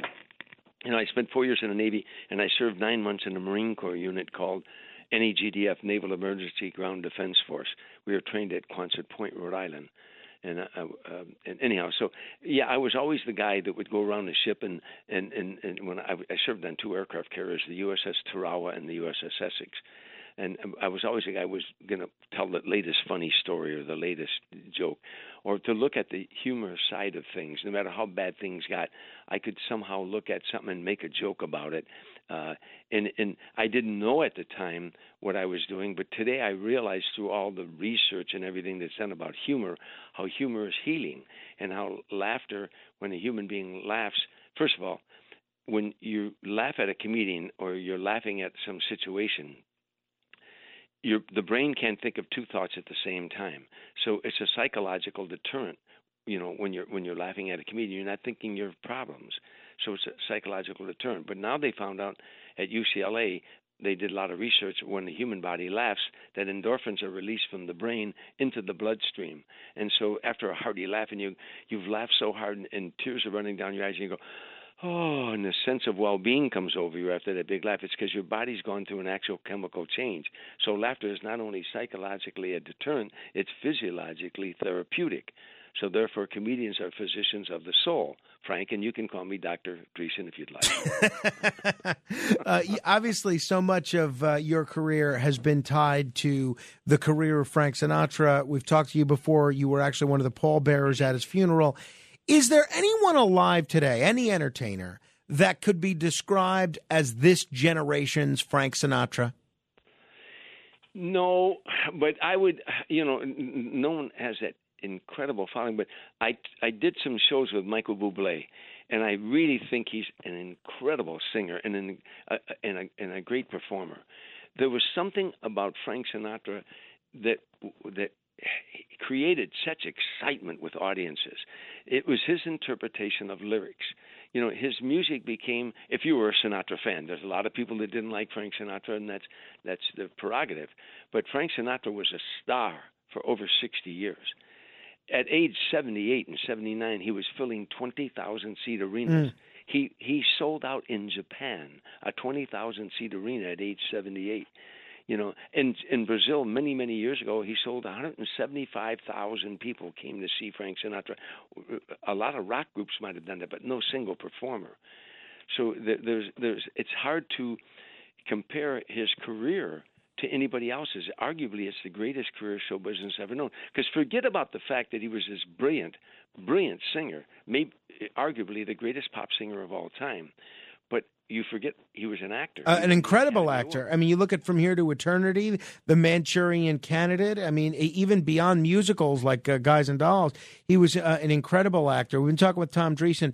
Tom, we have a lot of listeners in Florida because of so many New Yorkers and other folks from around the country that have relocated down there. I know you're performing in Miami on January 28th. What are people going to enjoy if they go to see this show, and how can they get tickets? Well, you can go to, I think, concert. Geez, I should have that information. And there's a guy named Michael Martucci, who's a wonderful singer, and he's got a 22-piece orchestra. It's the old Blue Eyes Orchestra. It's a lot of the guys who played with Frank when they were younger guys, and he pays tribute to Frank with this music and the orchestra. And I do stand-up comedy, and I do the storytelling of Frank. You know, and we worked together in Atlantic City, and it was such a big hit that we're now going on January 28th. We're going to be at Turnberry in Aventura, Florida, and this is terrible. It's at the JW Marriott in Turnberry, and on January 28th, and tickets are available, but I forgot. I think it's concert. I should have had that information. Oh no, well, it's my fault for throwing that at you. You can go to my website, TomDreesen.com. TomDreesen.com. I'm sorry I missed you when you were in Atlantic City. I heard that it was quite a show, and I look forward to seeing you the next time you're up in the Northeast, Tom. It's always such a treat to talk with you. Thanks for taking the time. You're welcome, Frank. It's good to talk to you. All right. If you want to comment on any portion of my discussion with Tom Dreesen, you're welcome to give me a call, 800-848-9222. That's 800-848-9222. This is The Other Side of Midnight. Straight ahead. The Other Side of Midnight. It's The Other Side of Midnight with Frank Morano.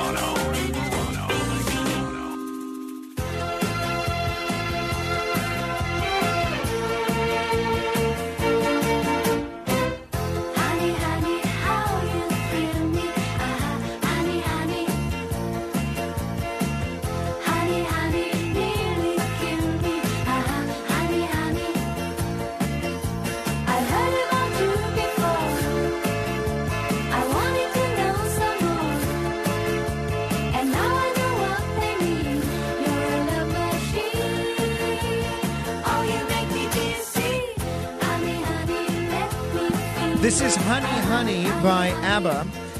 Annie Frid Lyngstad from ABBA is celebrating her 77th birthday today.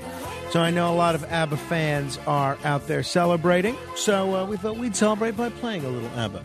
So happy birthday to her. 800-848-9222. If you're ever curious about what kind of music we're playing on this show, just join our Facebook group. Just search Morano Radio Fans and Haters on Facebook, and it's a forum that's meant to be a place for people who listen to the show to communicate with one another, but we also post all the songs that we play there each and every break, because if you ever hear, well, what's that song, what's this song, then, you might be curious about what it is, and you could just join the Facebook group and see that. And I do usually post the articles that we talk about on my Facebook page at facebook.com/MoranoFan. So if you're ever curious about some of the articles that we cite, just go to that Facebook page, facebook.com/MoranoFan, and you can read them. I will say this weekend is very interesting. Saturday, I don't check electronics after Smerconish ends at 10 a.m. Eastern. So I, before 10 o'clock, before usually 9 o'clock, I'll go through some of the Facebook things. And I see a whole bunch of people are commenting on my Facebook page. So I go and I see what are people commenting about. And there's someone named Frank Morano, who's not me, who's thanking people for their comments, saying, I appreciate you being such a nice fan of my program. They're including all sorts of smiley faces and emoticons, which I would never, ever in a million years use. I don't even know how to do an emoticon. And, I have seen this person, and he's telling the listeners or the people commenting on Facebook, hey, please send me a friend request. And so somebody was out there impersonating me and trying to get them to send him a friend request. Now, I don't know what sort of nefarious things this guy was up to, but I went out and warned people, please don't assume that this is me. It is not. And I would never ever ask you to contact me and send a friend request on Facebook. So please just be careful with whenever you see something like that. There's a lot of scammers out there in the digital world. I changed my password just in case, but it wasn't a case of my being hacked. It was an instance of, someone impersonating my account. So that's that. It is interesting. One of the things that, our son is almost a year old now. He's 10 days shy of a year old. So he's really becoming very communicative, and even though he can't really formulate speech yet, he says a couple of words here and there, but he can't formulate speech yet, he's becoming much more like a regular person. And he's got a great sense of humor and everything, and loves to play with us, and loves to crawl around, loves when we pick him up and everything. But here's the problem, right? Whenever he's doing something that we don't want him to do, like there's this protective tape on the couch that's designed to keep the cats from scratching the couch. Whenever he pulls it off, we reprimand him and we yell at him, no, and we'll take him away from there. Now he's also taking to banging on this great grandfather clock that we have that two listeners, Bridget and Robert Guzzi, were kind enough to give us. Big shout out to them. And he bangs on it, and we yell at him harshly. I said, no. And we'll take him away from there. And he thinks we're playing with him. And he thinks it's a game. And so we'll yell at him and say no. And he laughs. He laughs. And even, when he was doing one of these things, I don't remember if it was the grandfather clock or the removing the tape from the sofa. But my wife gave him a light tap on the buttocks, like to let him know that he was doing the wrong thing.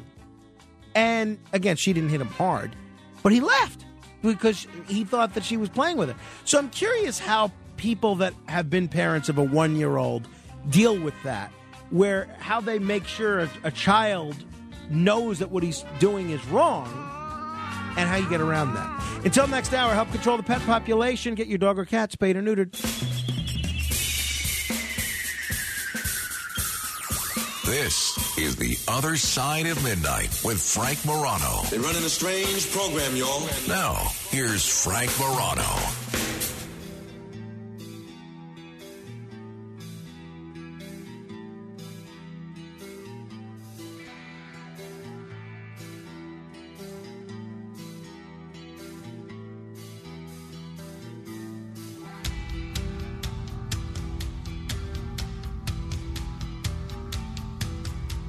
Good morrow, everyone. This is The Other Side of Midnight. I'm Frank Morano.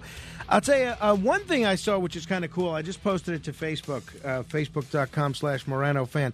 Julian Lennon, the son of the late John Lennon, ran into, totally by happenstance, his father's fellow bandmate, Paul McCartney. And he posted a photo of the two of them running into one another. And he referred to him as Uncle Paul. He said, "It's amazing who you run into in an airport lounge. None other than Uncle Paul." And then Julian tweeted alongside the photos, so lovely, and what are the chances? You know, it's funny. I am telling you, I am a big believer in synchronicity. I am less sure of the causes of synchronicity. Stuff like this happens to me all the time. And I'll tell you what happened. It's really wild. Now, whenever you're talking computers, it's a little bit different because so much of what comes up when you do a Google search or when you're seeing something on social media is based on your search habits. But I had just read this article. About Julian Lennon running into Paul McCartney. I just read it. And then I said, okay, well, that's interesting. And then I said, let me also search what Tom Dreesen's favorite song is. And I figured it would be some Sinatra song because, you know, I always try to, whenever we have a guest on this show, pick some bumper music that is appropriate to, you know, whatever it is that they're talking about. And so one of the first articles, that was my search item, Tom Dreesen favorite song. And one of the first items that came up with was an article about Natalie Cole, the singer Natalie Cole. And it says, I'll spare you the headline, but the first sentence is, comedian Tom Dreesen is the only person I know whose dots connect from Frank Sinatra to the late Hoot McInerney, from the chairman of the board to the chairman of a Detroit-based chain of car dealerships. And then the next sentence is, and this is an article from 6 years ago, he also knew Natalie Cole, who died on New Year's Eve. And then, wouldn't you know it, in this article, he's talking about music that Natalie Cole liked. And he asked Natalie Cole her favorite song, and in this article, it says she chose Imagine by John Lennon.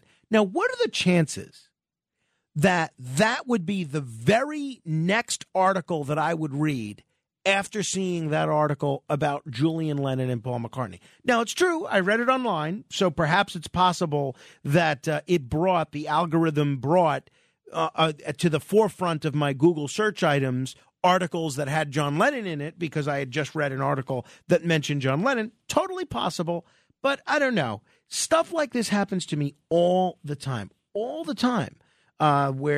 there's just stuff that's a little too coincidental, and it happens to me all the time.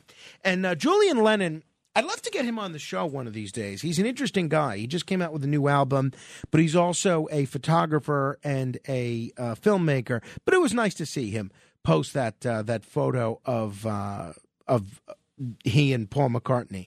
And it's just crazy to think in the year 2022, you can still see Lennon and McCartney together. So that's really neat. All right. By the way, Julian Lennon is the inspiration for the Beatles hit song, Hey Jude. That was written for Julian after Lennon and his first wife decided to get divorced. And obviously, I think a lot of people know the story that Julian went on to have sort of an estranged relationship with his father, John Lennon, but the two reconciled before John Lennon was killed in 1980. But it is what it is. It was an interesting thing to see. Couple of interesting space stories that caught my eye. One was this story involving a story out of Florida where a secretive Space Force ship landed at Cape Canaveral over the weekend, creating a series of sonic booms and flashes that left some locals fearing everything from a meteor strike to a UFO. Now, it wasn't either of those things. Nobody in Florida, nobody near Cape Canaveral needs to panic. It was a 30-foot-long robotic 37B military ship, which has gained fame both for its secret missions as well as its ability to stay in orbit for so long. It ended its most recent trip at NASA's Kennedy Space Center in Florida on Saturday. As the spacecraft headed east across Florida around 5 a.m. before landing, dozens of sonic booms were reported. Some Central Florida residents said they felt their homes shake, and a few people actually suggested the possibility of a meteor or a UFO. Curious, I know we do have a lot of listeners in Central Florida. Curious if anyone heard this or experienced this and what you thought it was, if you did. 800-848-9222. One Twitter user wrote, "Holy crap, was driving south almost to the Cape early this morning when I saw, I don't know what streaked overhead. Meteor? UFO? Everyone on the road hit their brakes. Figured Twitter would know, LOL, but I didn't think it was going to be X-37. The booms apparently could be heard from Titusville to Kissimmee, a span of about 60 miles. That's wild. That is wild. The unmanned little spacecraft, which looks like a mini shuttle, spent a record-breaking 908 days in orbit, or 118 days more than its previous record. It's a reusable Boeing vehicle. Now done with its sixth mission, it has traveled 1.3 billion miles over the course of 3,774 days in space, and it's been whizzing around Earth on various trips for the last 12 years. So I think that's pretty interesting. Nice-looking little spaceship, I must say. 800-848-9222 if you want to comment on anything we're talking about. Let me say hello to Eddie in Nassau County. Hello, Eddie. Hey, good morrow, Frank, and the rest of the crew out there. Howdy. You know, you were talking with Tom Dreesen a little bit earlier, and they brought up to mind a couple of quotes that Frank Sinatra was supposed to have said. One was, "Dare to wear the face of the clown." And I heard that also Frank Sinatra was once quoted as saying, "Rock and roll was only played by cretinous goons." I never heard that one, but it strikes me as something that I could see Frank Sinatra saying. Yeah, well, I just thought that maybe you'd just enjoy that laugh. I certainly do. That's great stuff, Eddie. Thank you. Keep it up. You're doing great. I appreciate that. Thank you. 800-848-9222. Hey, speaking of space, I'm a Seinfeld fan, as I think you know. There is one episode of Seinfeld that deals with Jerry watching a film that has something to do with space. And this was reverberating in my head for a big portion of the day yesterday. And I'll tell you why. I don't know if you remember the episode. It's a good episode. It's early in the series. And Jerry is asleep on his couch. And he wakes, if I'm remembering the scene correctly, he wakes up and the television is on. And he sees, and we didn't know it was Larry David at the time because we didn't know it was Larry David. But you see Larry David dressed as a spaceman, and he's dressed all in gray, like a space outfit, and he's got weird goggles on. And you hear this Larry David character on television say, Look, Sigmund! Look at the sky! The planet's on fire! It is just as you prophesied! The planet of our solar system incinerating! Like flaming globes, Sigmund! Like flaming globes!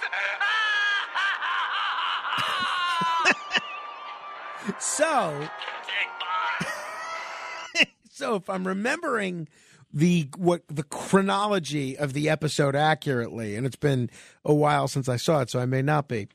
Jerry wakes up in the middle of the night and he writes something down, and he thinks it's so funny. And I've come to start doing this, right? I have not just a pad next to my bedroom, next to my bed, next to my bureau, but I have a space pen, so I don't even have to get upright. I can write upside down because, like Jerry Seinfeld, I'm a fan of the space pen. $25 at Staples, by the way. So he writes down something that he thinks is funny. And then, as so often happens, he can't remember what he wrote down. And the note is totally indecipherable.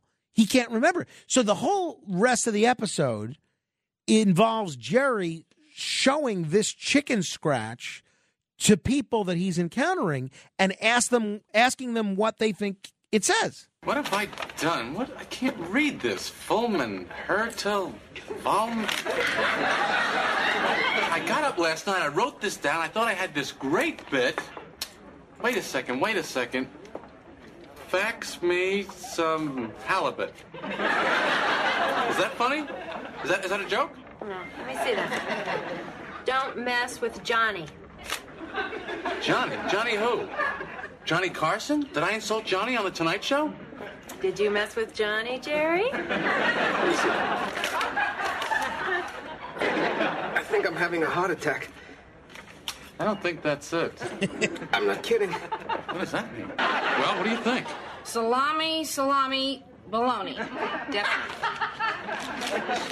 Salami, bologna? Oh, yes. Mm-hmm. Cleveland 117, San Antonio 109.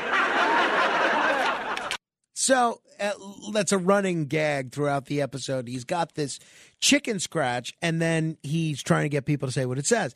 Now, later in the episode, and it's not really spoiling much because this is not integral to the plot, but it is integral to the anecdote that I'm trying to share with you.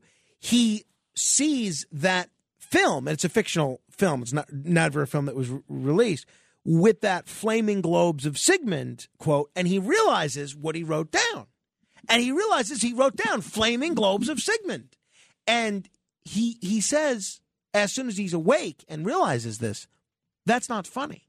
Now, why is that in my head? Well, because I can't tell you how often there is this period when I'm trying to fall asleep, from the time that I'm lying in bed, fully conscious and awake with my eyes closed, to the time I actually drift off into dreamland. Just as I'm drifting off into REM land, rapid eye movement, just as I'm starting to dream and realize that I'm slowly falling asleep, there's a period where I think my thinking is very vivid.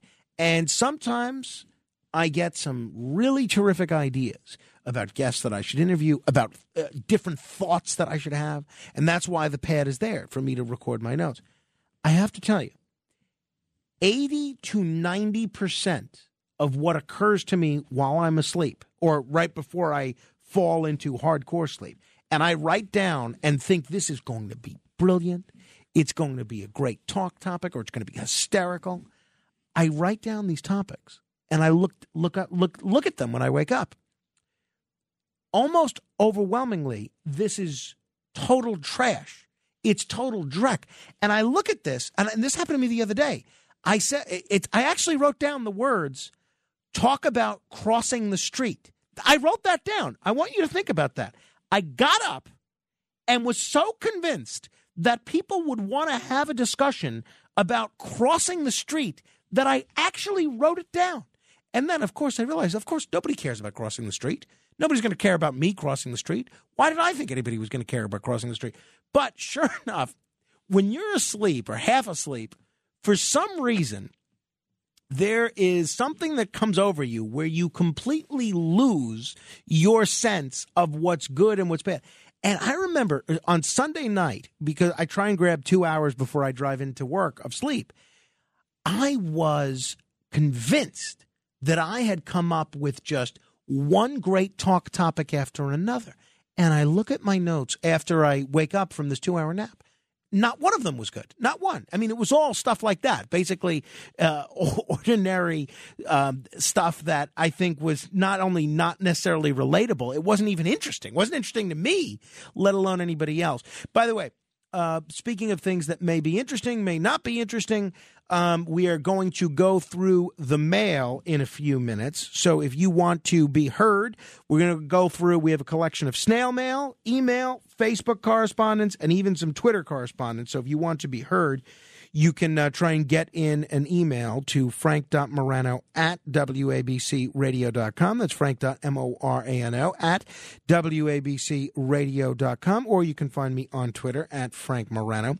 You want to call in and comment on anything we're talking about, you can do so at 800-848-9222. We have 8 open phone lines, no guests for the rest of the show, so there'll be plenty of opportunity for us to correspond about the different things that we're talking about.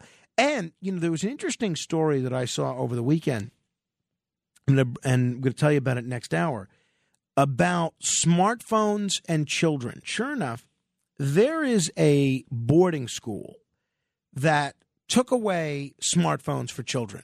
And the results of what transpired there may surprise you. So we're going to tell you about that.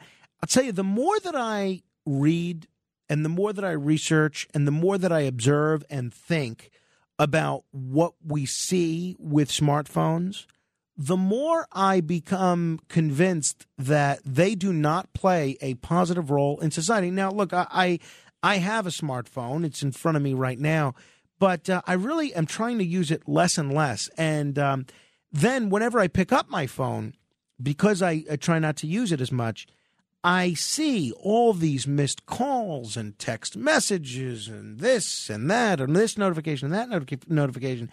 And it's gotten almost like Pavlov's dog.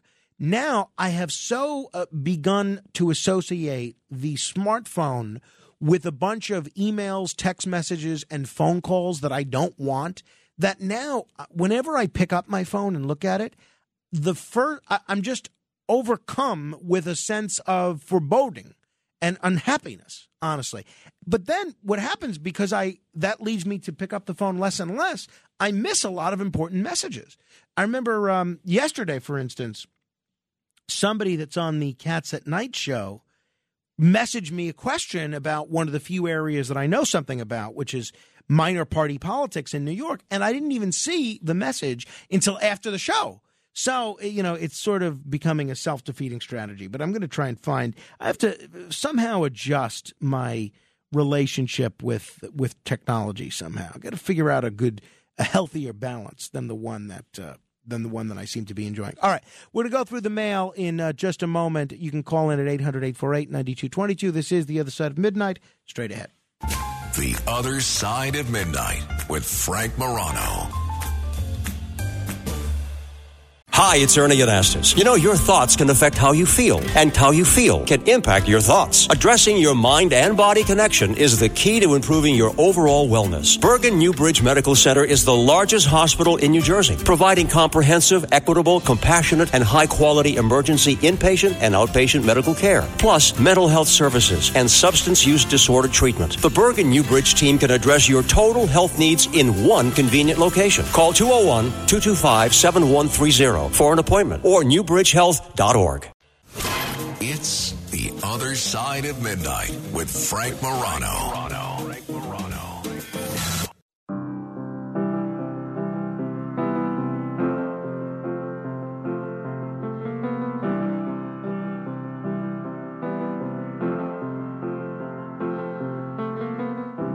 Imagine there's no heaven. It's easy if you try.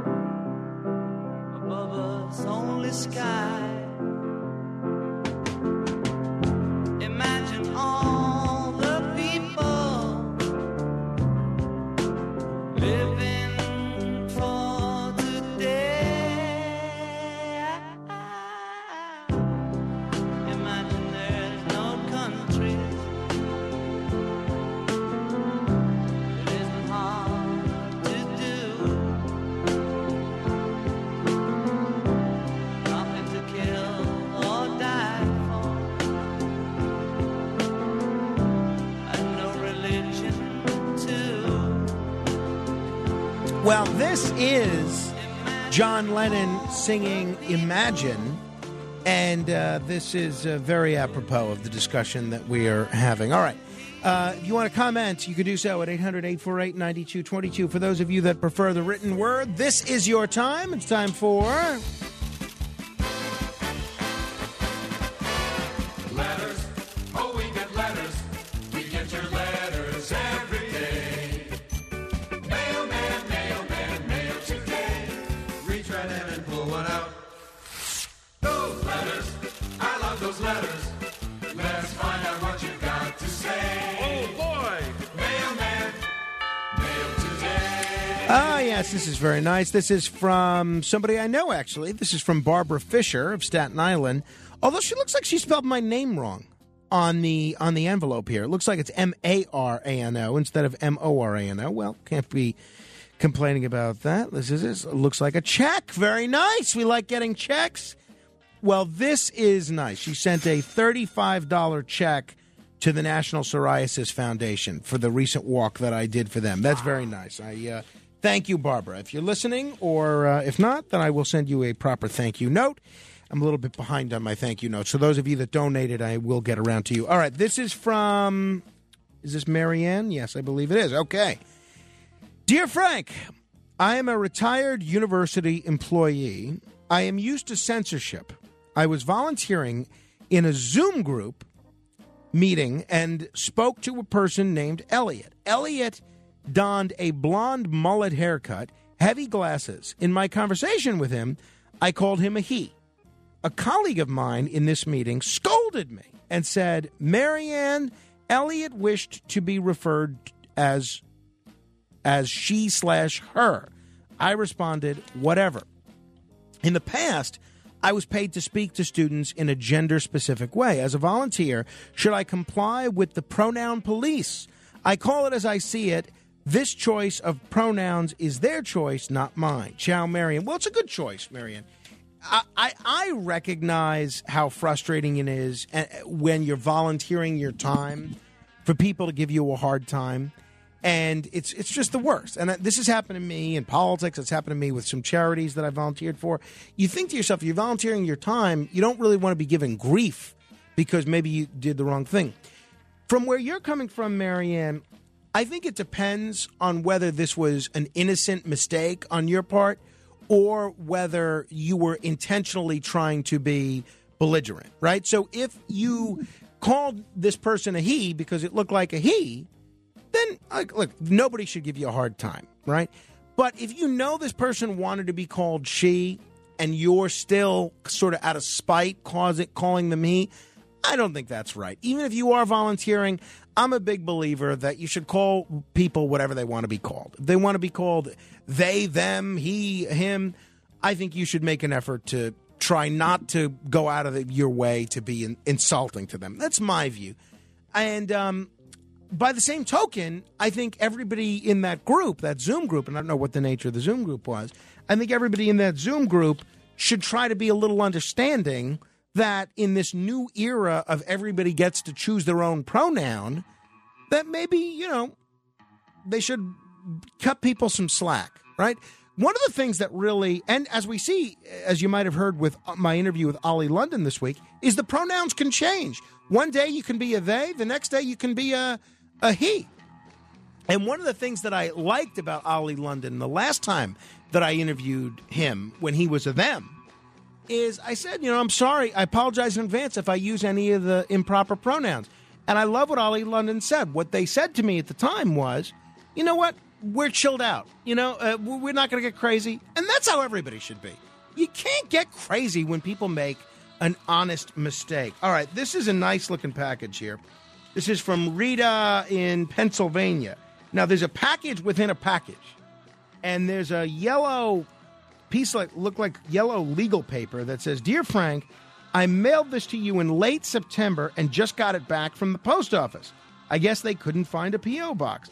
Anyway, hopefully the second time is the charm. Love your program. Best wishes, Rita. All right, let's see what this is. Oh, it's got some tissue paper. It's wrapped in tissue paper. And it is, let me hold it up to the microphone so everybody can see it.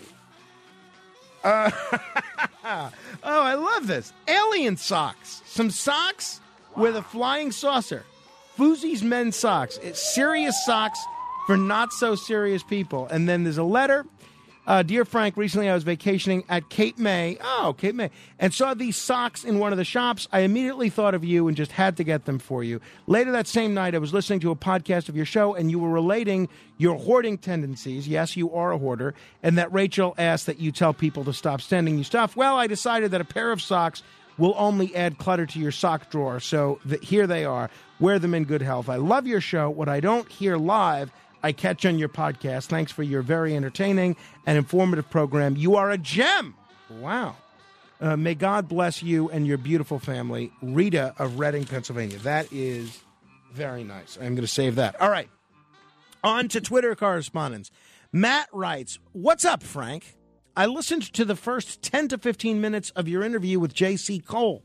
Unfortunately, my ride home ended, and I didn't hear the rest. It was possibly the most intriguing guest I've heard on your show so far. But food and bed is most prevalent thing on my mind when I get home from work at near 2 a.m., so I didn't hear the whole interview. To my surprise, when I search for J.C. Cole and real estate investor or global disaster expert on any other scenario, I can think of the only thing that comes up is you and your interview with him. Impressive marketing, by the way, but my question is, can you point me in the right direction to learn more about him and the various projects he's working on? One last thing before I send. Dude, I would love to have you over for a drink someday. Peace out." Well, thank you, Matt. Not sure where you live, but if it's in a convenient location, I would be happy to come. Also on Twitter, Juliana writes, and I believe Juliana listens to us in Australia. Juliana writes, "Mr. Frank Morano, you should be the next president of the America, and Mr. Curtis Lewa should be vice president." Well, Juliana, I appreciate the thought, and I probably should be president, but Curtis and I actually live in the same state, so we could not run together.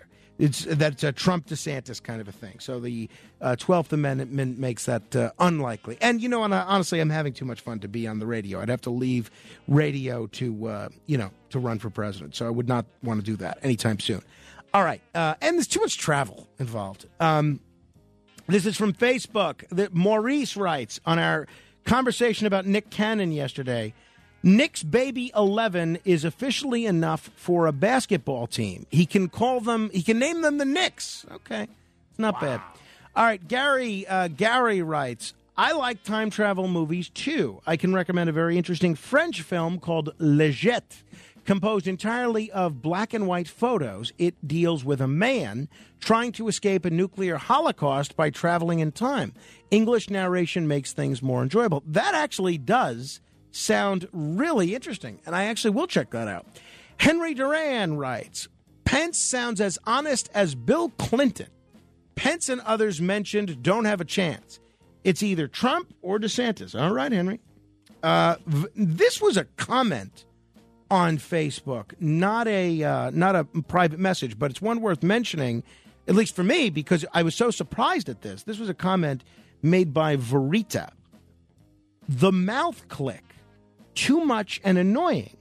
I tell you because I care." And I responded to this because I honestly didn't know what she was talking about. I said, "What mouth click?" Apparently, according to Verita, she says that I make a clicking sound with my mouth. Honestly, I have never heard this, and I listened back to a fair number of my own tapes, and I hear feedback from everybody that has all sorts of negative things to say about my presentation. This is one thing I have never heard. I hope this isn't true because I can see how this would be annoying, number one. And number two, if this is something I'm doing, I'm not sure it's something I can correct because it's not something I'm aware of. For instance, if there are certain phrases that I use, certain words that I overuse, that's all correctable because I'm aware of it. But if I have a clicking mouth, that's a big problem. Big problem for me. What the hell are you talking about? All right, this is an email here. This is from Linda. Linda writes, "Hi, Frank. Because you and your wife are such loving parents, Carmine is responding very appropriately to being reprimanded, which is absolutely fine at his young age. He's only beginning to learn what is acceptable behavior and that which is not acceptable behavior. I have found with my son, when he was your son's age, he learned not to touch something by me saying no and taking him away from the object. That's basically what we're doing. For instance, the clock you spoke of, just saying no while taking his hands from the clock. At first, he might think it's a game, but he will soon realize, usually by your facial expression and tone of voice, that he should not be pounding on the clock. Generally speaking, saying no while removing a child's hands from an object or physically taking him away from the object and or showing him how to interact with the object appropriately usually does the trick. I found tone of voice and facial expressions at your son's age showing displeasure usually change the unwanted behavior. That's what we're trying to do, honestly. But he laughs. The kid laughs. He's a jokester.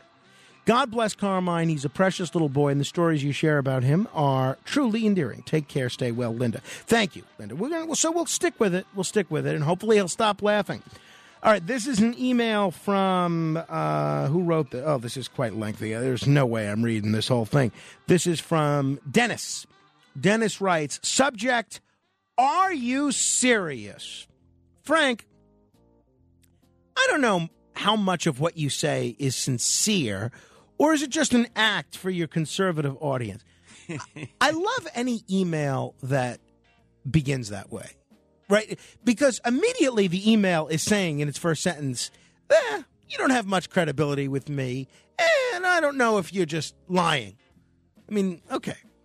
Some of your statements are pure fiction. Trump's foreign policy was a disaster. He went to North Korea and came back promising they're no longer a nuclear threat. Clearly, they did not end program. Don't you love that whenever people take issue with what I'm saying, they then fail to use proper grammar?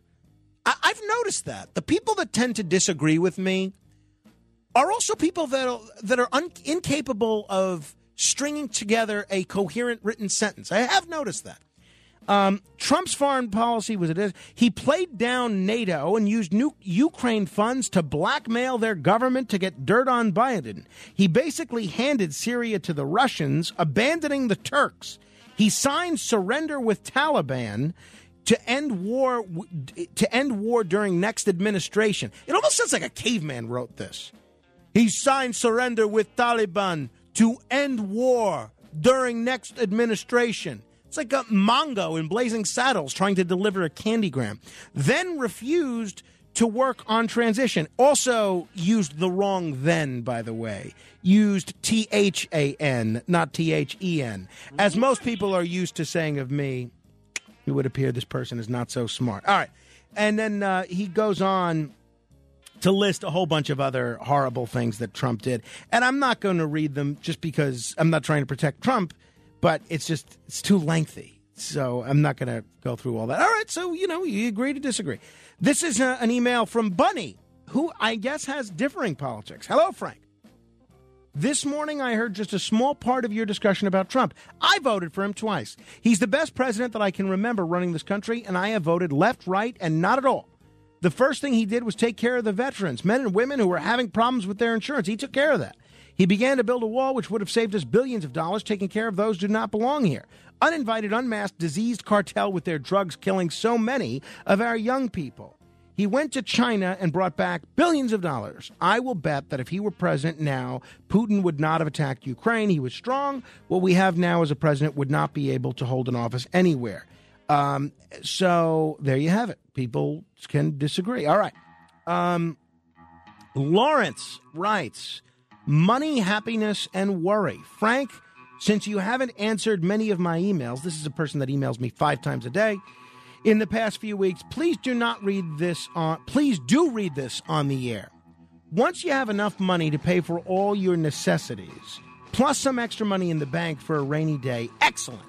That's happiness par excellence. Too much money or wealth can cause worries and anxiety, in that often rich people who own businesses spend a great deal of their waking hours, even their dreams are awful, because they're worried about their employees stealing or even people coming after him or her to rob and or kill him or her. Sincerely, Lawrence. Oh, that's awfully upbeat. This is from Al in Maryland, listening on WCBM. Hi, Frank. Knowing from hearing your shows and hearing your affinity for cheese, I was thinking back as I was a kid and my dad went away on business. How my mom, who also loved cheese, bought a cheap electric fondue pot and would make it for dinner for me and my sister as a treat for dinner for us, and especially her, and also her love of garlic. Wow. Out in Italian restaurants, as she was Neapolitan, loved a lot of garlic and criticized if any dish or sauce didn't have enough. And like I heard about Victoria Gotti Sr. from her daughter Victoria, about how she felt garlic was not only good, but was of great health benefits and could cure many ills, I agree too. My mom would put some butter or extra virgin olive oil in the bottom of the pot to warm up a clove of garlic, or 3, LOL, then melt the cheese in a pot. She would take a good Italian bread loaf and slice it into cubes and had a set of fondue forks. And wow, it was always a treat. My dad wasn't fond of fondue, so we only had it when he was away on business. Are you a fan of cheese fondue? I am. We don't have a fondue pot because we don't have any place to store anything. And but if I'm somewhere and there's a little cheese fondue, I'll dip something in there. I try to stay away from bread because to me the value in bread in terms of taste, it's not worth the carbs and the calories. This is from Suzanne. Subject Joy Damiani, who we had on Veterans Day. Hi, Frank. I'm thinking that you've already been receiving plenty of reaction to this interview, but I did want to weigh in. While I'm not in any way in favor of censorship and believe in everyone's right to free speech and expression and freedom of expression, I was upset by your choice to highlight Miss Damiani on Veterans Day.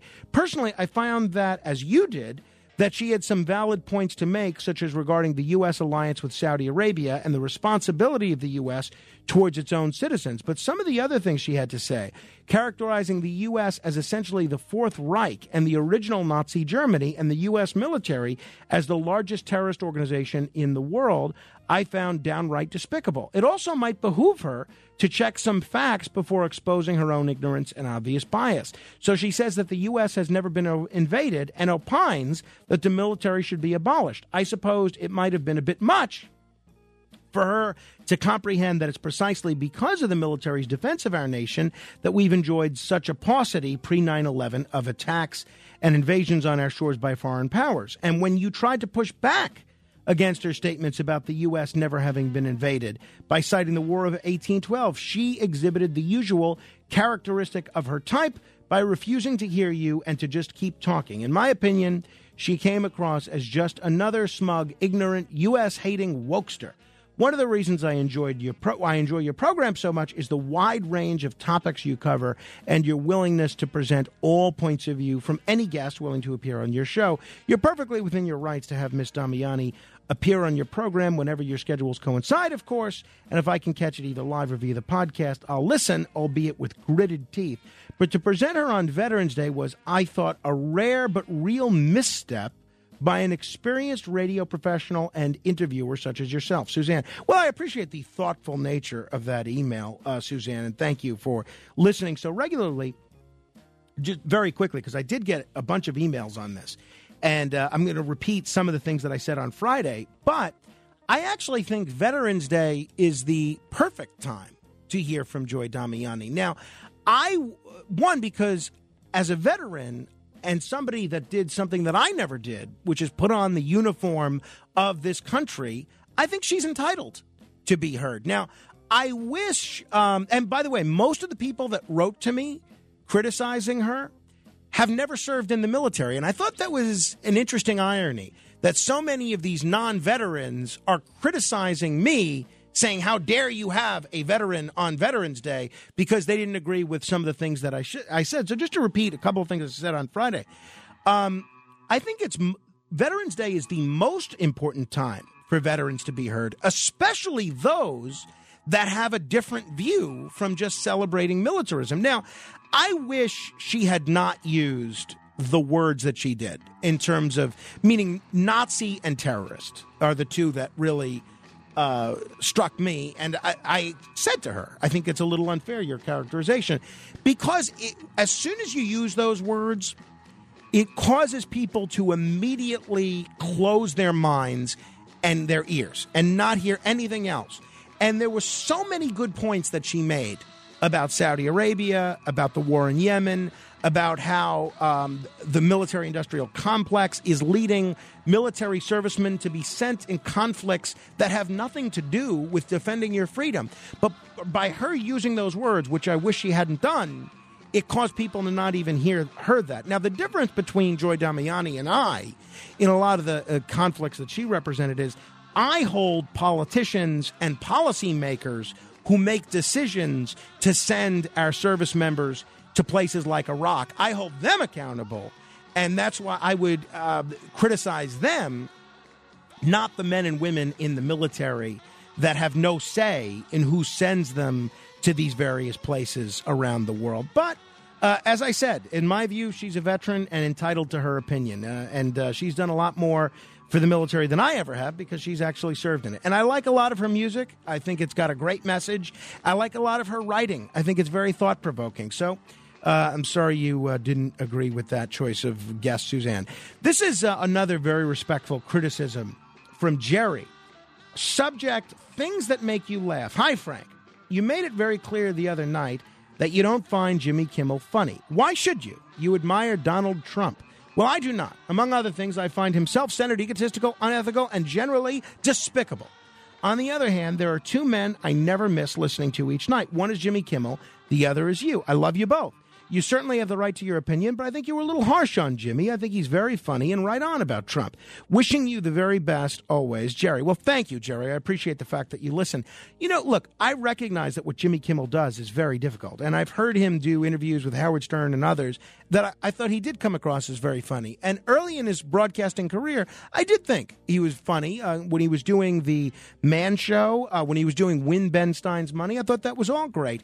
And some of the bits that I talked about when we spoke about this last week, I just thought his insistence and refusal to stop talking about Trump, even if it cost him half his audience, I thought that was incredibly petty.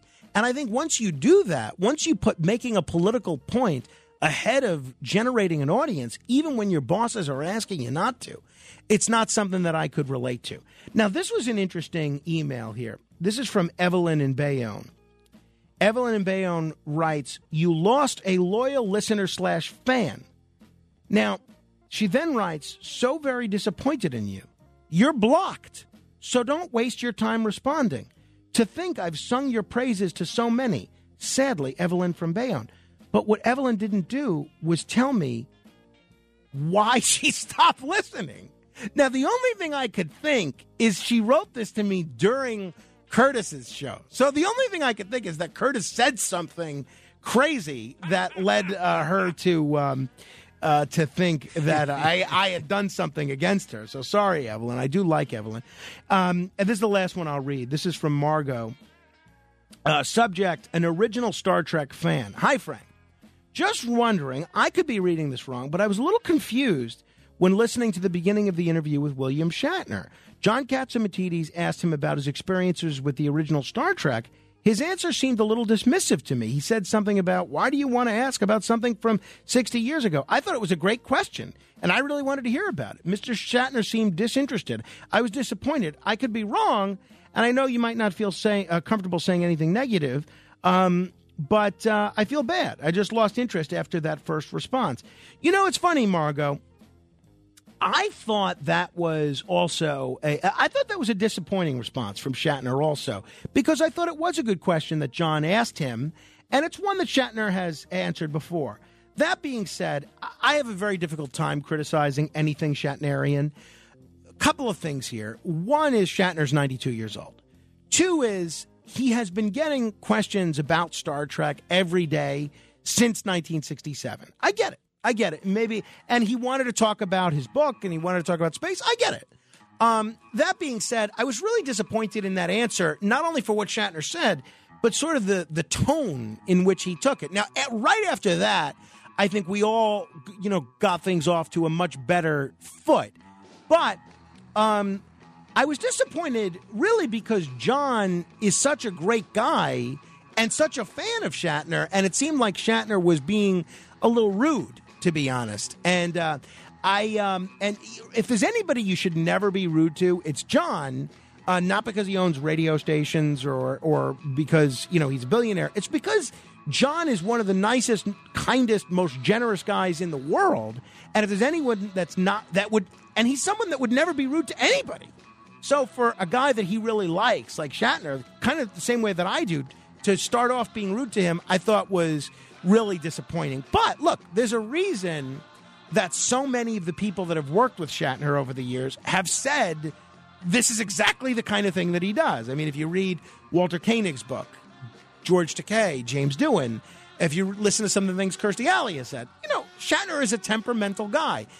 Shatner's got an ego, and that larger-than-life ego is one of the things that has made me like him even more, because he's almost such a cartoon character with this ego of his that I can't help but find it entertaining. That being said, it's not entertaining when you do it to somebody as nice as John. All right, without further ado, if you did not get your letter read today, you can write to us at P.O. Box 1777, New York, 10163. Just do it to my attention, Frank Morano. P.O. Box 1777, New York, 10163. Hopefully your letter will be heard on the next edition of...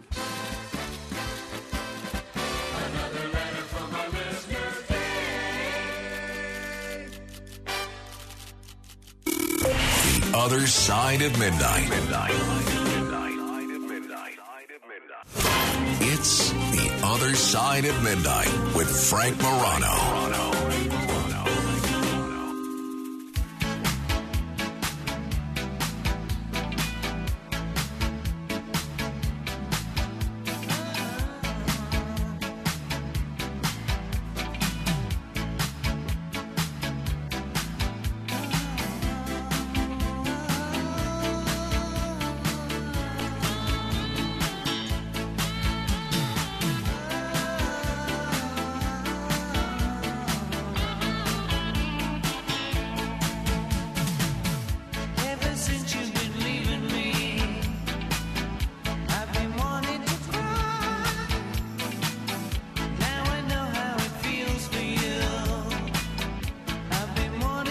This is Too Late for Goodbyes, Julian Lennon.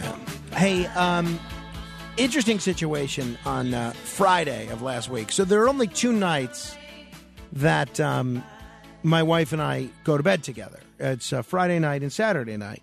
And she will frequently say that it seems like even on the 2 nights that we get to go to bed at the same time, that I'll be doing something. I'll be out gallivanting or whatever, and we won't end up going to bed both of those nights. So, obviously that's, makes me feel bad that she says that. So I do tend to try and go to bed whenever she goes to bed. So Friday evening, for whatever reason, after Jeopardy, we were both, exhausted. So we put our son to bed, and both of us are pretty tired by 8 p.m. on Friday evening. So Friday evening, we both go to bed at 8 p.m., 8 p.m. Eastern. Now, keep in mind, during the week, my day is usually starting right around then. So we both go to bed around 8 p.m. Eastern. And obviously, what happened? This was inevitable. I woke up at 11:30 at night, woke up 3.5 hours later, and wide awake. I go through my email, read a couple articles, make a couple of notes. You know what my favorite procrastination tactic is? And I guess it's because it makes me feel like I'm really not procrastinating. It makes me feel like I'm being productive, which I like to be. My favorite procrastination tactic is to write out a to-do list. And so I write out this massive to-do list, and it's got like 40 or 50 items on it. All stuff that I do need to do. But as I get to maybe the 30th item, I said, this is not a day's worth of a to-do list. This is not a weekend's worth of to-do list. This is 3 weeks worth of a to-do list that you're writing out. But I can't help myself. I just keep writing it out. And so ultimately I said, all right, let me watch a motion picture here. And I go to Netflix, and I see one of the films that I've had in my queue is a romantic comedy called Love Hard. It's on Netflix. It's about a year old, and it's about a dating columnist who documents the disastrous dates that she meets on a dating app, and she decides to expand her search And she ultimately matches with a guy she really likes named Josh, and she decides to travel to Lake Placid, New York. She's from California, to surprise him for Christmas. What could go wrong? Well, some things do go wrong. Here's a trailer to the movie Love Hard. Dating has never really been easy, but modern online dating, you're married, is even harder. But on a positive note, wow, I met someone. Oh my God, he is so cute. Really, there's only one con. What? You've never seen him. I'm gonna fly to New York for the holidays, I'm gonna surprise Josh, and I'm gonna get my happy ending. Josh, someone's here to see you. As of this moment right now, my disaster dating days are over. Natalie? Are you his G-word? This is a Christmas miracle. Look, I can explain. I don't understand. We talked. I made sure. The photo. It had my name on it. I'm pretty good at Photoshop. Please tell me you are calling me after the most intense sex of your life. Hard to have sex when you've been catfished, but you won't believe what happened. You're telling me the guy exists and he's there? You should totally go for it. I know Tag. Let me make it up to you. I can help you get him. 1 week. No more lies. You're gonna set me up with Tag. So that's the premise. Basically, she goes to meet this guy that she connected with on a dating app. Turns out the guy used a fake picture. And so she wants to develop a relationship with the guy whose picture it really is. And it's an interesting premise. It really was. And the cast is charming. It stars Nina Dobrev is the female lead, and I think Jimmy O. Yang is the male lead. It was cute. And as far as romantic comedies go, it was fine. It was, not quite as predictable as most romantic comedies, but look, I think you have an idea of how most romantic comedies are going to turn out. It's on Netflix. It's an enjoyable 100 minutes. If you are in the mood for a romantic comedy that's kind of new, one that you haven't seen yet, it's about a year old, so I'm guessing many of you haven't. It's called Love Hard. It's enjoyable enough. Is it a classic? No, but it's enjoyable. It's got cute moments. It's not laugh out loud funny, but it's chuckle funny. Love Hard on Netflix. I liked it. I did. Until next hour, your influence counts, so use it.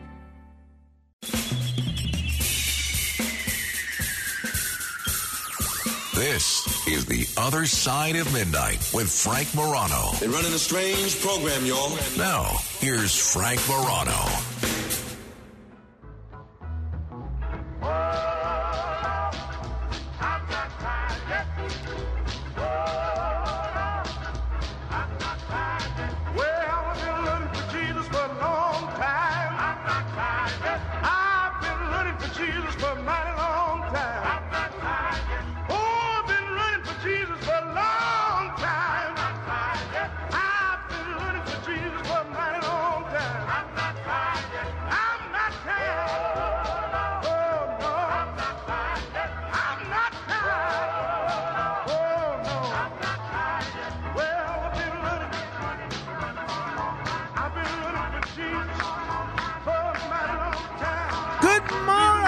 Everybody, this is The Other Side of Midnight. I'm Frank Moreno. Thank you for listening to our program. You know, it's very interesting. I am I use a smartphone, but as I was saying, I am someone that I don't like using a smartphone. I really don't. And if I were to ever to retire, I think maybe the first thing that would go is my smartphone. And I'm very curious about what the implication is for young people when they use these smartphones all day and they basically grow up on these smartphones. And I was very interested in this article that was in the Wall Street Journal. Headline, this school took away smartphones. The kids don't mind. Here's what happened when a Massachusetts school decided that smartphones were splintering its community. And it's a really interesting article by Julie Jargon. a boarding school is basically conducting a social experiment, a smartphone ban for all students and faculty. Faculty as well, okay? So that is no joke. Now, I have been someone that has, I've sort of been of the opinion that I think schools should not have these phones. And I talked about this with Marlena Shivo when she was here. And in fact, we're overdue for a chat with Marlena Shivo, so we may have to have her back maybe tomorrow. But what I heard from her is the same thing that I've heard from a bunch of other people who are parents, especially of middle school children or high school students, which is they think that it's a safety issue and they want to be able to get in touch with, with their child. And I get that. So I kind of balance that with my desire for not having children use smartphones. And I'm reading this article, and sure enough, it looks like this. I lost my internet here, so let me just try and restore this. It looks like in the case of this smartphone, ban in this school in Massachusetts for students as well as faculty, it looks like it worked out really well. And after a slight adjustment period, it looks like the kids didn't seem to mind. The faculty didn't seem to mind. And it was, everybody was having a gay old time. So I thought this was one of the more interesting articles that I've read recently. And I'll read you some of the highlights as soon as my internet gets restored here. But I think this could prove to be a great template for other schools that want to ban smartphones, because not only do you have a problem with cheating, which is certainly a problem, but you also have a problem with diminishing children's attention span. And children, okay, I got my internet restored now. And children that are not able to pay attention to what's going on in front of them. And I've always found that smartphones don't improve the situation. They make it much, much worse. Much worse.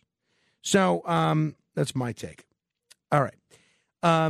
If you want to comment as to whether or not you think a smartphone ban in schools is a good idea or a poor one, I would love to hear from you. 800-848-9222. That's 800-848-9222. And, here's what happened. I guess my Wall Street Journal subscription has lapsed because now it's not letting me access this same Wall Street Journal article that I made notes. Your connection was interrupted. A network change was detected. That is really irritating, I must say. All right. But the point is, this school banned smartphone. Okay, good. I got it now. And now it's working. And it's working out really well. The school is called Buxton School, 57-student high school in Williamstown, Northwest Massachusetts. It always prided itself on its close-knit community where family-style meals are eaten at round tables and students and teachers share in chores. But as smartphones became ubiquitous, faculty members say that sense of community eroded. Students often looked down at screens during meals, even in class where phones were prohibited. So teachers grew tired of this, being gadget police. Kids retreated to their rooms after class to scroll and text rather than gathering in student lounges. So they chose to ban it. So this fall, students were not permitted to have smartphones on campus. Teachers agreed not to use them. Instead, they all received minimalist light phones for essential communication. That's, I think, what Marlena mentioned when she was here, these light phones. The announcement resulted in chaos. Everyone was crying. Kids were yelling at the teachers. Parents' feedback was really mixed. Now, 2 months in, students have gotten used to life without social media and the drama of group texts, even if not all of them love it. So you now have a situation where these students are not looking down. They're actually looking at each other in the eye. B. Sass, an 18-year-old senior at Buxton, says it's been a relief. Now she can go on strolls or study without being bombarded by notifications and the pressure to respond to texts. This is how I feel on Saturdays when I don't have my phone on. But Rachel always complains that a lot of times the rest of the world doesn't know that I'm not answering the phone. So family will be trying to reach us, friends will be trying to reach us, and it's frustrating to them that they can't reach me. And I say, Rachel, I announce to the world that I don't use the electronics on Saturday. And she said, well, the rest of the world does not listen to your radio show. And I say, well, they should. It's my fault they don't listen and then expect to be informed about what I'm up to. So the teachers at this school say they, too, have had to adjust. Math teacher Adrian St. John. I used to have my smartphone on my desk when I was teaching, and there were moments of checking in with the outside world. Now there's nothing that brings me out of the classroom. And so the school is surveying students and teachers throughout the year to assess how the smartphone ban is going. And in its first installment, conducted in September, students said the ban has not been as bad as they feared.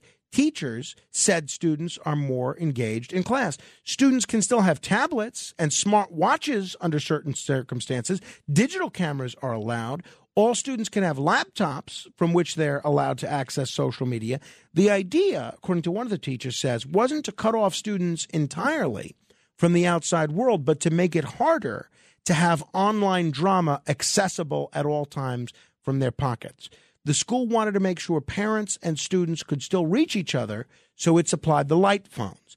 The devices have basic call and text functioning, but no internet browser, no cameras, no apps.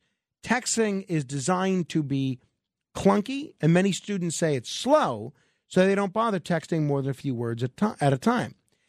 I think this is really interesting.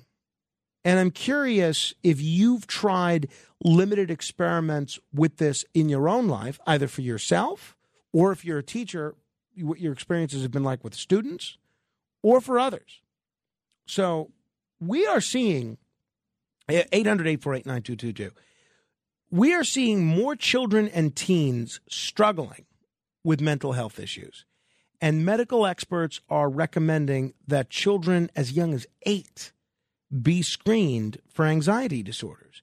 Social media and cyberbullying are major problems, and they're thought to be contributing to mental health issues. And I think we've got to figure something out here. 800-848-9222. Fugazi Tom is in the Bronx. Hello, Fugazi Tom. Hey, Frank. Look, I agree with you. If you said you off, I don't know if you made a determination. Smartphones should not be in the school at all. Okay, kids can bring them, but they have to disappear when the class starts. Put them in their backpack or something. If parents want to see what's going on in school, let them have to call the principal. I think they should get rid of everything you said, tablets and all this electronic interference that is going to harm the kids. Because if you give it to them, they're going to listen. Why does anything need to be in the school besides the teacher and the blackboard? Why? That they shouldn't be able to use their phone at all. It should be in their pockets or in their bags or something at all time, never to be seen. So, I mean, that's almost common sense to me, you know. Well, what we saw at this particular school, and thank you, Tom, what we saw at this particular school was the phones were prohibited during class, and students were using them anyway. So, I mean, there's bans and there's bans. So, I think, I mean, until recently, they were banned in schools in New York City. And you know who the biggest cause of lifting the ban was? Parents. Parents wanted to be able to get in touch with their children, and they'd read all these stories about school shootings, and they wanted, you know, these children armed with smartphones. 800-848-9222. Joe is in New Jersey. Hello, Joe. Hey, good morning. How are you? I'm well, thanks.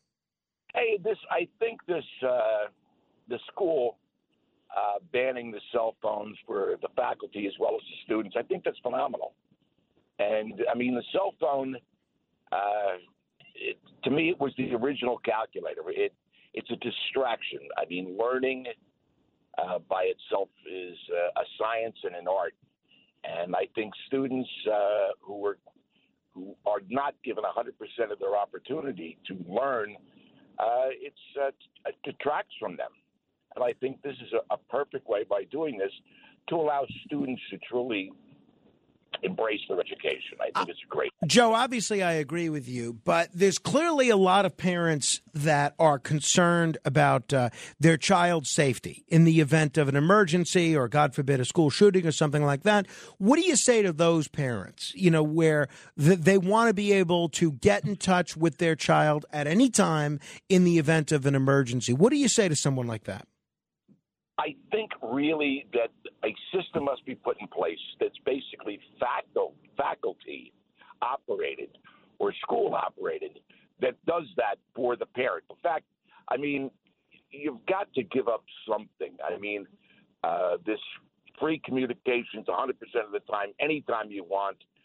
I went to Catholic school. You sat there at a desk with your hands folded and listened all day. You didn't move. But you learned, and, that's the process. And I think a system can be put in place that would comfort parents that they know that they've got access to the information of what's going on at school at all times. Interesting. Well, Joe, thank you. Great call, and obviously I tend to agree with you. Anna in New Jersey. Anna, you were a teacher? Yes. I recently retired 4 years ago. Oh, congratulations. And thank you. And I was from I worked in a very affluent district, and at one point, all the kids were given laptops. And the thing about technology and kids, it's like, adults, especially in academia, were under the impression at one point that nothing was really as good for the kid as an infusion of curriculum with technology, because technology is all they knew. I taught in middle school, and that was their, North Star, that they would pay more attention and learn, more with access to constant technology. And I was an English teacher, and what I noticed was the kids, they would come in and, when we were observed, now you had to have the infusion of technology all the time. And because I was, I had been there for so long, I didn't really listen to administration almost ever. And the kids would come in and I'd say, how many classes have you used your laptop in today? And they'd say all of them. I'd say, you want to just, go from the hip, no laptops, close them up for the day? To a kid, they would all say yes. They're looking for a way to disconnect. I would get they would write the most, they'd keep journals. And this was back then, like I'm saying 6 years ago, really thoughtful middle school kids would say, I can't stand social media. I can't stand my phone. It makes me insecure. It makes me feel like I don't have a real life.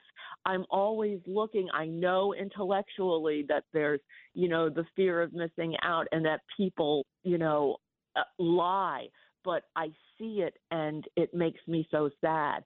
And I just, having grown up and lived without that at their age, I can't imagine what it's like for them.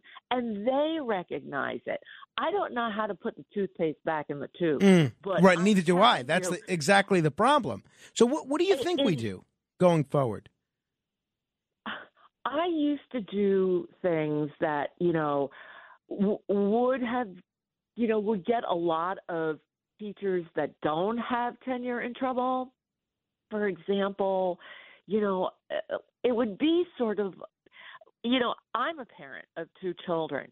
I didn't know everything they did. I remember one assignment for homework on Friday was do something completely legit that your parents know nothing about and no one else will know nothing about except the people who you're doing it with. And that was like such a crazy novel thing for them. because everything. I remember one kid said to me, "Hey, it's not real if you don't take a picture." I'm like, that is crap. I said, that is just the opposite. You're curating your entire existence, and everybody knows it's a lie. And everybody was like, yeah, it is a lie. It's a lie. It's a lie. It's a lie.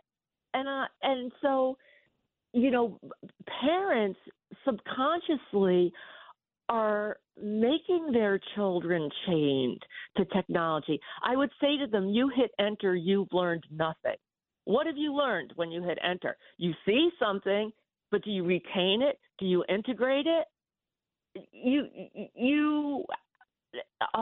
It's so upsetting to me. No, same here. And, I share your frustration for precisely the reasons that you stated.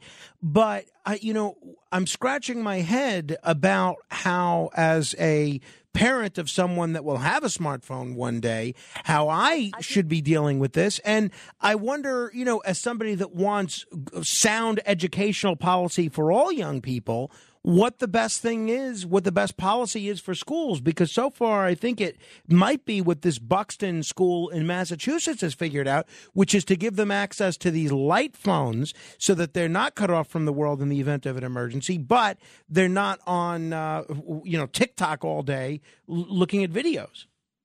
Yeah, I can give you one last scary thought. Mm-hmm. I would start the school year with this New York Times article on my smart board, ironically, for parents to see, because I would say that I purposely don't use a lot of technology. And it was about the Waldorf School in California. I'm not sure if you're aware of the I'm not. School. They're private institutions. They're very expensive. They go K through 12. At the Waldorf School in San Francisco, the chair of Google, like every high-tech company at the time, Google, I can't remember them all now, but they were all huge, all Silicon Valley guys. They sent their kids to the Waldorf School. No technology at all year, K through 12. No technology. Wow. Because these people who were masters of the internet knew that what they invented and how they thought happened without technology. Well, that's wild. I like the sound of that, Anna. Anna, great call. Thank you. So, what are you doing? What are you spending your retirement years doing now? Open swimming, teaching adults literacy, volunteer, hiking, all that stuff. Wonderful. Well, that's great. Anna, thanks for calling. I appreciate you taking the time and being so thorough and insightful. And a nice phone connection, too. Is that a landline you're talking to us on? It is not. Oh, it could have fooled me. Verizon. You got to be using Verizon then. I am. Yeah, well, that just goes to show. All right, Anna, thank you. Now, I'm not doing a commercial for Verizon, but you can always tell the Verizon people from the AT&T people.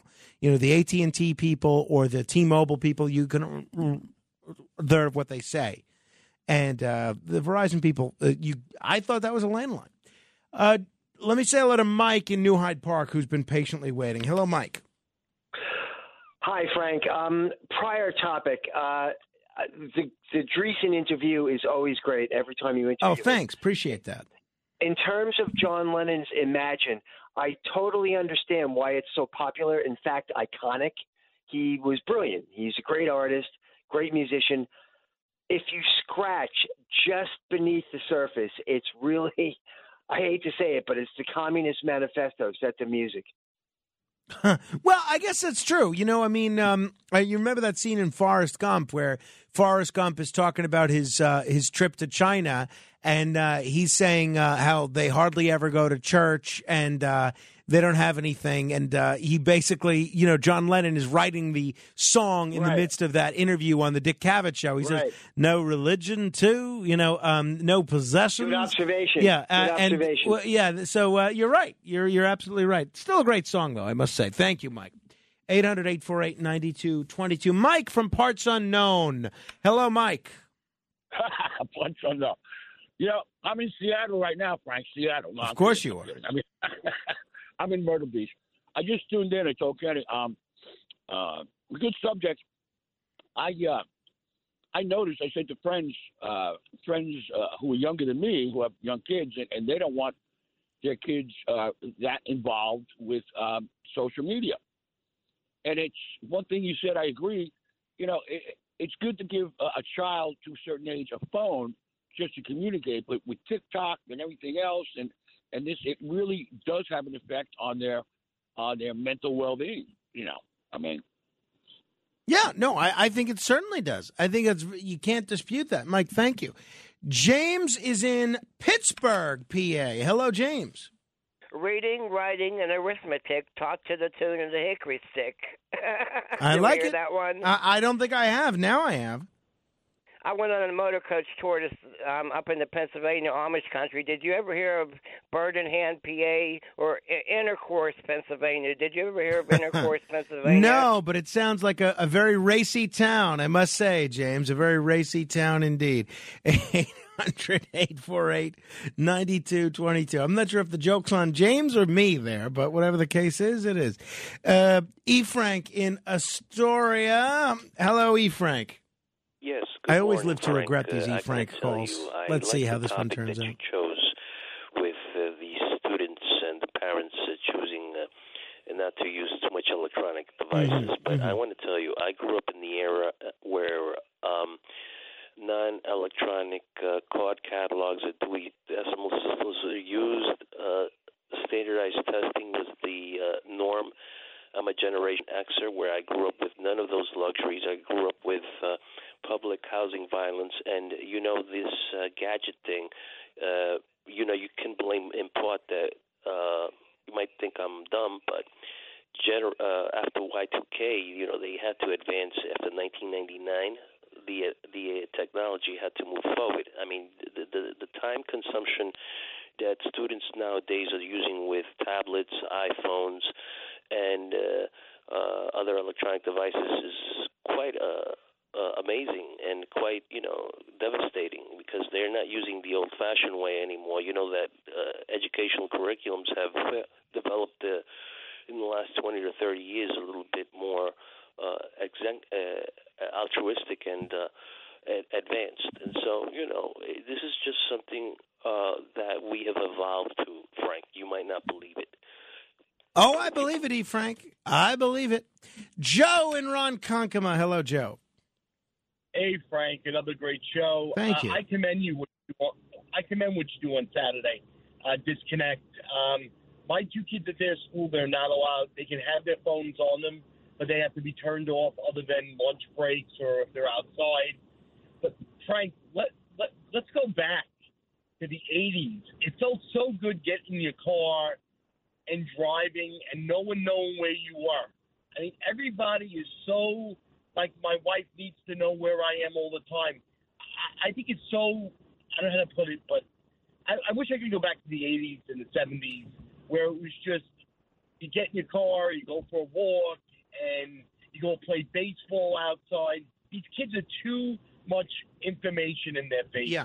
I know some people, either couples or parents of even adults in some cases, they have a sort of a tracking system on their phone where they're whoever else is on that plan can see wherever that person is on any given time. It's like they're carrying around a tracking device. I would never want somebody to see where I am at all the time. Well, we had that for our two kids. Through Snapchat, my wife follows my daughter and son, when they're out and stuff.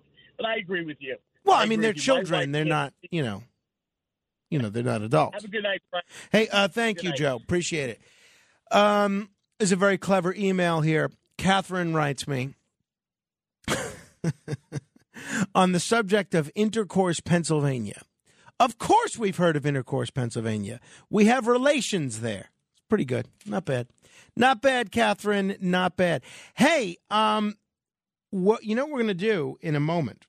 We are going to do the $1,000 minute. Did you hear what happened yesterday? Somebody won the $1,000. So now everybody's panicked because the last time somebody won $1,000, someone else won right after that. So I got a note from our program director. Make sure the questions are hard. So they don't want this to be a new trend where somebody's winning every day now.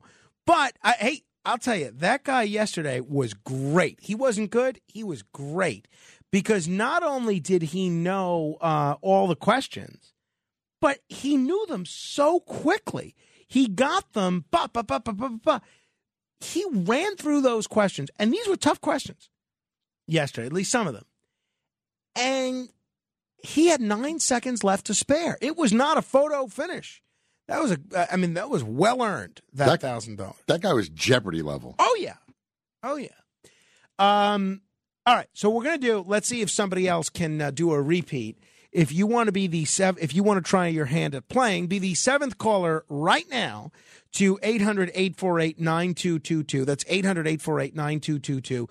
Don't make me look bad by making these questions look easy. Even if you know all 10 questions, at least take your time, because I don't want to get in trouble. 800-848-9222. Seventh caller will play the $1,000 minute straight ahead. The Other Side of Midnight with Frank Morano. It's The Other Side of Midnight with Frank Morano.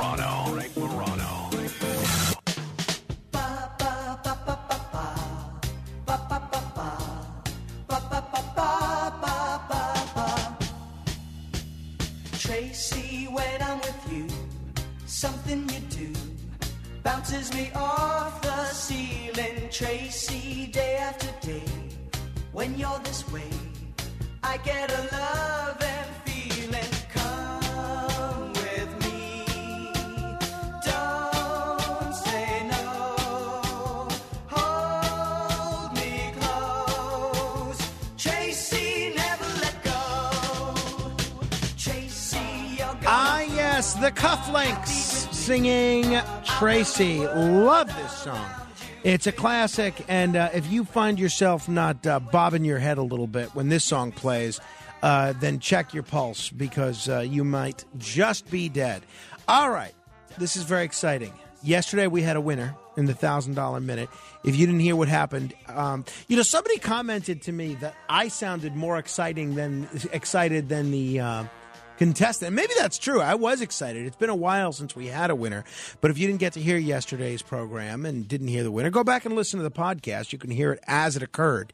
And that's why you should never miss it, because you don't know what's going to happen. It's an unpredictable show. Without further ado, let's see if we can do it again. The Other Side of Midnight presents... It's the $1,000 minute. Answer 10 questions correctly in 1 minute, and you could win $1,000. Here's your host, Frank Morano. Thank you, Chris Libertini. Let us say hello to Billy in Palisades, New York. Hello, Billy. Hello, Frank. Billy, were you listening to the program yesterday?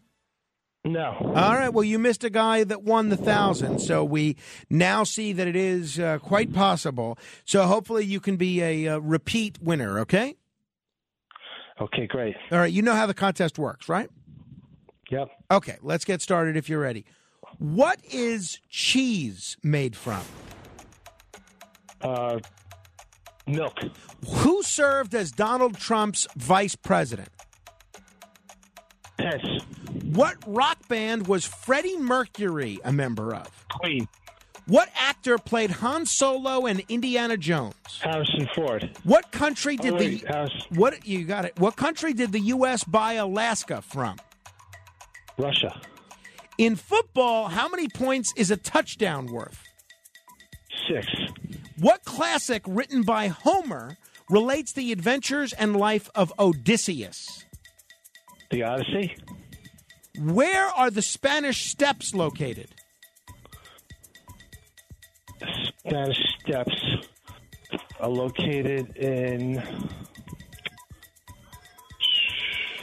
Spain. No, I'm sorry. You were making me awfully nervous there, Billy, because I thought we were going to have a repeat winner, because you were doing really well. You got up to question 8. The Spanish Steps are located in Rome, Italy. Rome, Italy. It's really an interesting spot, right in central Rome. You really well done, though, Billy. I must. What are the other 2 questions? Well, I don't want to give them to you because I want to save them for tomorrow, so that I don't have to come up with 10 new questions. I only have to come up with 8 now. So I'm Frank, you cost me $1,000, man. Well, I didn't cost it to you. Your knowledge of where the Spanish Steps are cost you the $1,000. Billy, I'm putting you on hold and give Kenneth your information. Well done. I tell you, he had me nervous. I mean, I'm rooting for him, but I'm not rooting for having to explain to management why we've had $2,000 winners 2 days in a row. You can just imagine that, because how that would have gone. I'm sure Chad would have loved that. He would have assumed I'm in on it with these guys. I'm coming up with questions and then giving the answers away. I'm not doing that, by the way. But he did well. So these guys are all doing well. All right. Very interesting. Hey, so my friend Rich tells me when I saw him on Saturday that, you can buy land on the moon or buy stars for people. I always thought that was kind of cool, a little corny, but kind of cool. So he tells me how you can buy a 1 square foot plot of land in Scotland and be named a lord or a lady. And I said, there's got to be more to it than that. And sure enough, he sends me this website. I'll tell you the website because I think it's clever, but they're not an advertiser or anything. It's establishedtitles.com, establishedtitles.com. And sure enough, for $50, you can buy what they call the Lordship Title Pack. And there's 3 options in terms of land. For $50, you can get a 1 square foot of land, and you get a digital certificate that makes you a lord, a Scottish lord. Now, you can also spend $160, get 5 square feet of land, and 10 square feet of land will cost you $300. And if you want a printed certificate, that's another $30. So each Lord title pack includes a dedicated plot of land measuring 1 square foot, which is 5 square feet or 10 square feet, a personalized title certificate with your name or the name of the title holder, a unique plot number that will be assigned to the title holder. Your digital certificate is emailed to you within 24 hours. They plant a tree for every order. I'm not sure what the tree has to do with anything. And a digital personalized member's handbook. So I thought this was kind of cool. I thought maybe I'd buy one for myself because I do like when people call in and say, thank you, Reverend Morano, for taking my call, because I am, of course, a minister in the Universal Life Church. And I think to have the title of Lord without having to do anything is pretty neat. Now, my brother is a PhD, so, I'll greet him as Dr. Morano from time to time. And I think that's kind of cool, So I thought to myself, well, maybe I can go and get a PhD. And then I thought, well, then I'd have to do all that schooling, and I don't really have the time to do all that additional schooling. What I'm interested in is titles that I can pick up that will take a minimal amount of work or time. And so I said that would be nice if people have to call me Lord Frank Morano. If I have a credit card that says Lord Frank Morano, wouldn't that be nice for restaurant reservations and so forth? So what this, they have this frequently asked questions section on the website where there's a question, can I refer to myself as Lord or Lady? Yes, our title packs are based on a historic Scottish land ownership custom where landowners have been long referred to as lairds, the Scottish term for lord, with the female equivalent being lady. So it's really only based on a Scottish custom. It doesn't seem official to me. But then the next question is, can I use the titles of Lord or Lady on my documents? Yes, you're able. You are able to change your title on documents in most instances. Can I buy the title pack for someone else? Yes, all we require is their name. So I think this is a clever gift idea.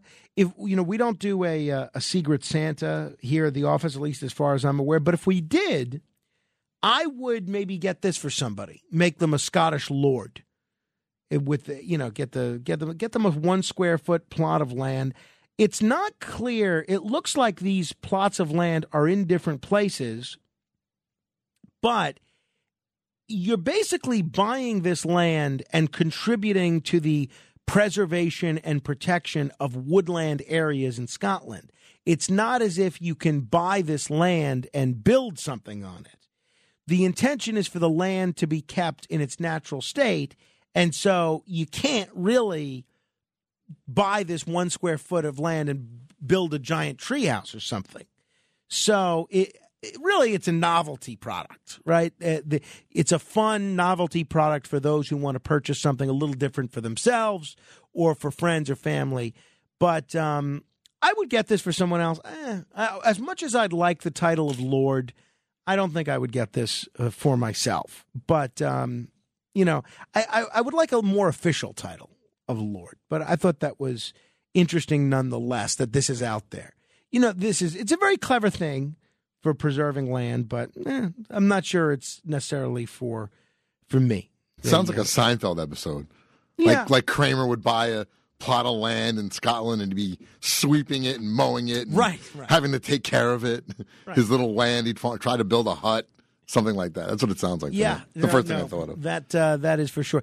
By the way, today is a very noteworthy day because today is the birthday of one of my very favorite listeners, Ellen Metzger. Ellen Metzger is not only a dedicated listener to this show, and she catches up on the podcast with whatever she can't hear, but whatever she hears on the show, she posts a very thorough review in the Facebook group. And I like it because it causes a lot of people to be curious about things they might not have heard. It's always very thoughtful. It's not always positive, but it's mostly positive. Whenever it's critical, it's constructive criticism. It's not ad hominem attacks. So happy birthday to you, Ellen Metzger. I hope all of your wishes come true today. And always, I did not know that she shared a birthday with the Macho Man, Randy Savage. Randy Savage, taken from us way too young at the age of only 58, one of the greatest performers, one of the greatest athletes of all time. He was a professional baseball player before he became a wrestler. And you want to know how good of an athlete Randy Savage was. First of all, I think everybody knows what an incredible performer he was as a wrestler. His athleticism, the flying elbow drop. He had a lot of versatility in the ring. He would do high flying moves, but he also was, especially for a shorter guy, a guy that had a great deal of strength. And, later on in his career, as he got older, he bulked up a little bit. But that's what I'm saying is he did a lot of different things in his career. But you want to know how good of an athlete Randy Savage was. He was a professional baseball player, right? And if I'm remembering the history correctly, he injured himself. He was a right-handed thrower and injured himself and injured his natural right throwing shoulder after a collision at home plate. And you know what he did? And I don't know of any other instance of any other professional baseball player doing this. I'm sure there are, but I've never heard of one. After he injured his right throwing shoulder, he learned to throw with his left arm instead. Can you imagine that? Going your whole life playing ball, throwing with your right arm, injuring it, and then teaching yourself to throw with your left arm instead. That is not only incredible athleticism, that's an incredible testament to your strength of will. His dad was a wrestler as well. His brother was a wrestler. I've interviewed his brother, Lanny Poffo, who was the genius. But he never made it to the major leagues, but he played in 4 minor league seasons, had some decent numbers. But then, obviously, that was nothing like what he did in the world of wrestling. I mean, a world champion, one of the greatest intercontinental champions of all time. One of my favorite people to interview of all time is Jesse Ventura. And I would interview Jesse Ventura every week if I could. He's a little crazy, I know, but there is nothing that you could throw at Jesse Ventura that he wouldn't be ready to talk about. You could throw, a political question at him. He's ready to answer it. You throw a question about the assassination of John F. Kennedy. He's ready to answer it. Question about, being a Navy SEAL. He can answer that. And I asked him one time, what's the best wrestling match you've ever seen? He immediately answers WrestleMania 3. Macho Man Randy Savage versus Ricky the Dragon Steamboat. And A&E did they do these series of biographies, and they did a bunch of wrestlers. And I'm still watching the current season. I'm not really caught up. But the first season, one of the wrestlers they profiled was the Macho Man Randy Savage. And they scripted every move in that matchup. They wrote it all out on a pad and put an enormous amount of work into exactly how every moment of that match was going to work out. And sure enough, this match was one for the ages. And it was interesting to me when I read Ric Flair's book. As you know, Ric Flair is my favorite wrestler. When I read Ric Flair's book, so many of Ric Flair's greatest matches are with Ricky the Dragon Steamboat as well. And one of the things Flair says of Randy Savage is that he never really considered Randy Savage a great worker because in Flair's mind, and Flair himself had a very good match with Randy Savage at WrestleMania 8, and then a few decent matches with him a little bit later when they were both in the WCW together again. But one of the things Flair said of Savage is he never considered him a great worker because Savage couldn't adjust at a moment's notice the way Flair could and the way Ricky Steamboat could. And reading that in Flair's book and seeing that in that Savage documentary, it really gave me a greater appreciation for what an amazing wrestler Ricky Steamboat is. Because Ricky Steamboat can work with these two different wrestlers who have such different styles. Flair, who liked to improvise in the ring, and then Savage, who liked every move choreographed in advance. So I thought that was really interesting. So unfortunately, again, he's been gone about 11 years now, but it would have been his birthday today, so we remember the Macho Man. Ed Asner, who was one of the first people that I interviewed when I came back to WABC about 2 years ago, would have been his birthday today.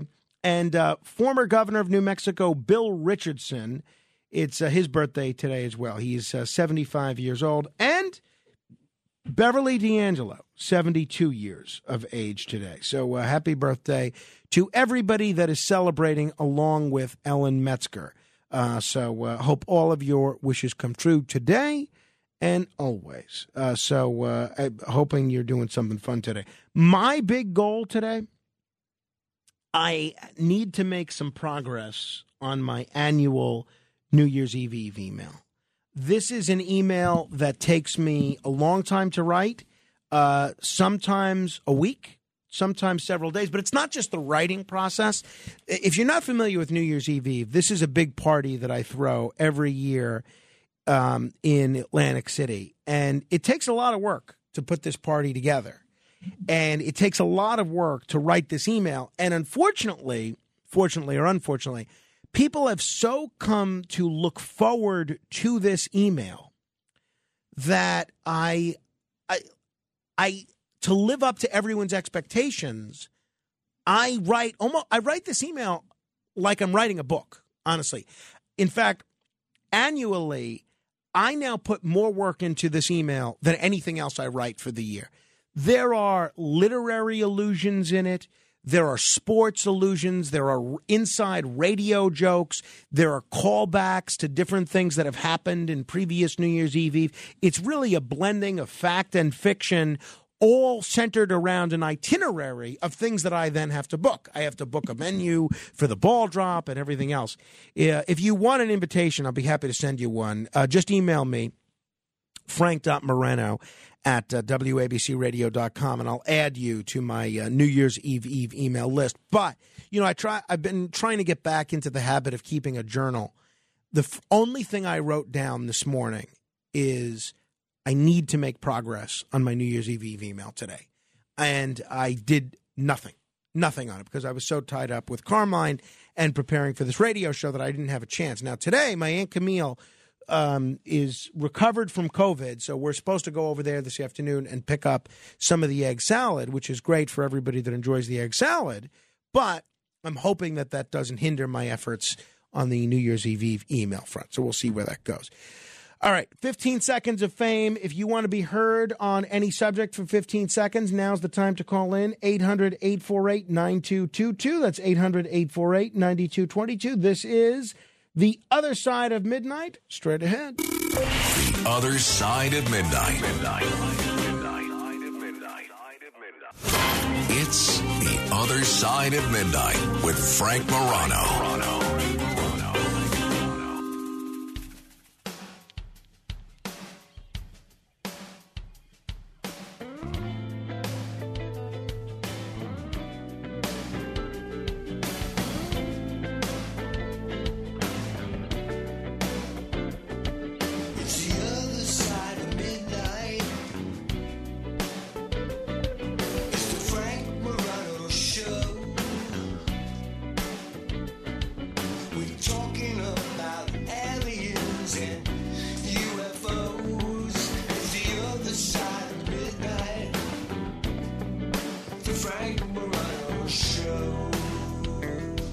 This is The Other Side of Midnight. Thank you, Andy B, for that delightful song. Without further ado, it is time for you to be heard for 15 seconds. It's time for The Other Side of Midnight. This is 15 Seconds of Fame. Billy in the Bronx. Moron. Victor in Manhattan. Frank, if your show is ever canceled, take comfort in the fact that an unemployed jester is nobody's fool. Christina in New Jersey. Frank, my husband works in Staten Island. He met this man that knew you when you were 18 years old and you used to work for Time Warner Cable. He said that you were the nicest kid ever. Well, that's very nice. Well, I didn't work there. I hosted a public access TV show, but that's nice to hear. Doug is in Manhattan. Happy 90th birthday to Petula Clark. Gary is in Inwood. Rest in peace, Tex in Inwood. You are a legend. You will be sorely missed. Roger in Massachusetts. Another version of rudeness. When we are in our shiny cocoons of anonymity, driving down the highway, we behave differently than when we're in the grocery aisle with our shopping cart. Your segment on that was great. I think entitlement's part of the problem, too. Thank you. John in Astoria. Arizona's elections were rigged. Paul in Staten Island. Good morning, Frank. I was wondering if you had a chance to see the Car Shield commercial that Ric Flair is in. No. I'd love to see it. I'll check it out. Cheech in Howard Beach. History does repeat itself. What's happening today to President Trump also happened to Senator Joseph McCarthy in the 50s. Communism is alive and well in America. Robin in Pleasantville. Jackson in Queens. Frank, the Confederate States of America had an educational system that believed in sacred biblical support and solid education in God. And finally, Hank in New Jersey. This year's New Year's Eve, I'm going to surprise you by trying to make fresh mozzarella instead of store-bought. Oh, that will be delightful. Good. Let me know, Hank. I may include that in the email this year. That's going to be exciting. Thank you. Hank has attended New Year's Eve before. And you know what? He was a big hit. He was a big hit and a big help. A lot of people show up to New Year's Eve thinking they're going to be helpful, and sometimes they're not that helpful. Hank actually was one of the people that has showed up and was very helpful. Rosie Rosito fits that description. Janice Grossman fits that description. But, it is what it is. All right. Hopefully, by the time we meet again, I'll have made some progress on that email. In the meantime, hopefully you have a productive day yourself. I'll be back tomorrow with something exciting. Frank Morano, good day.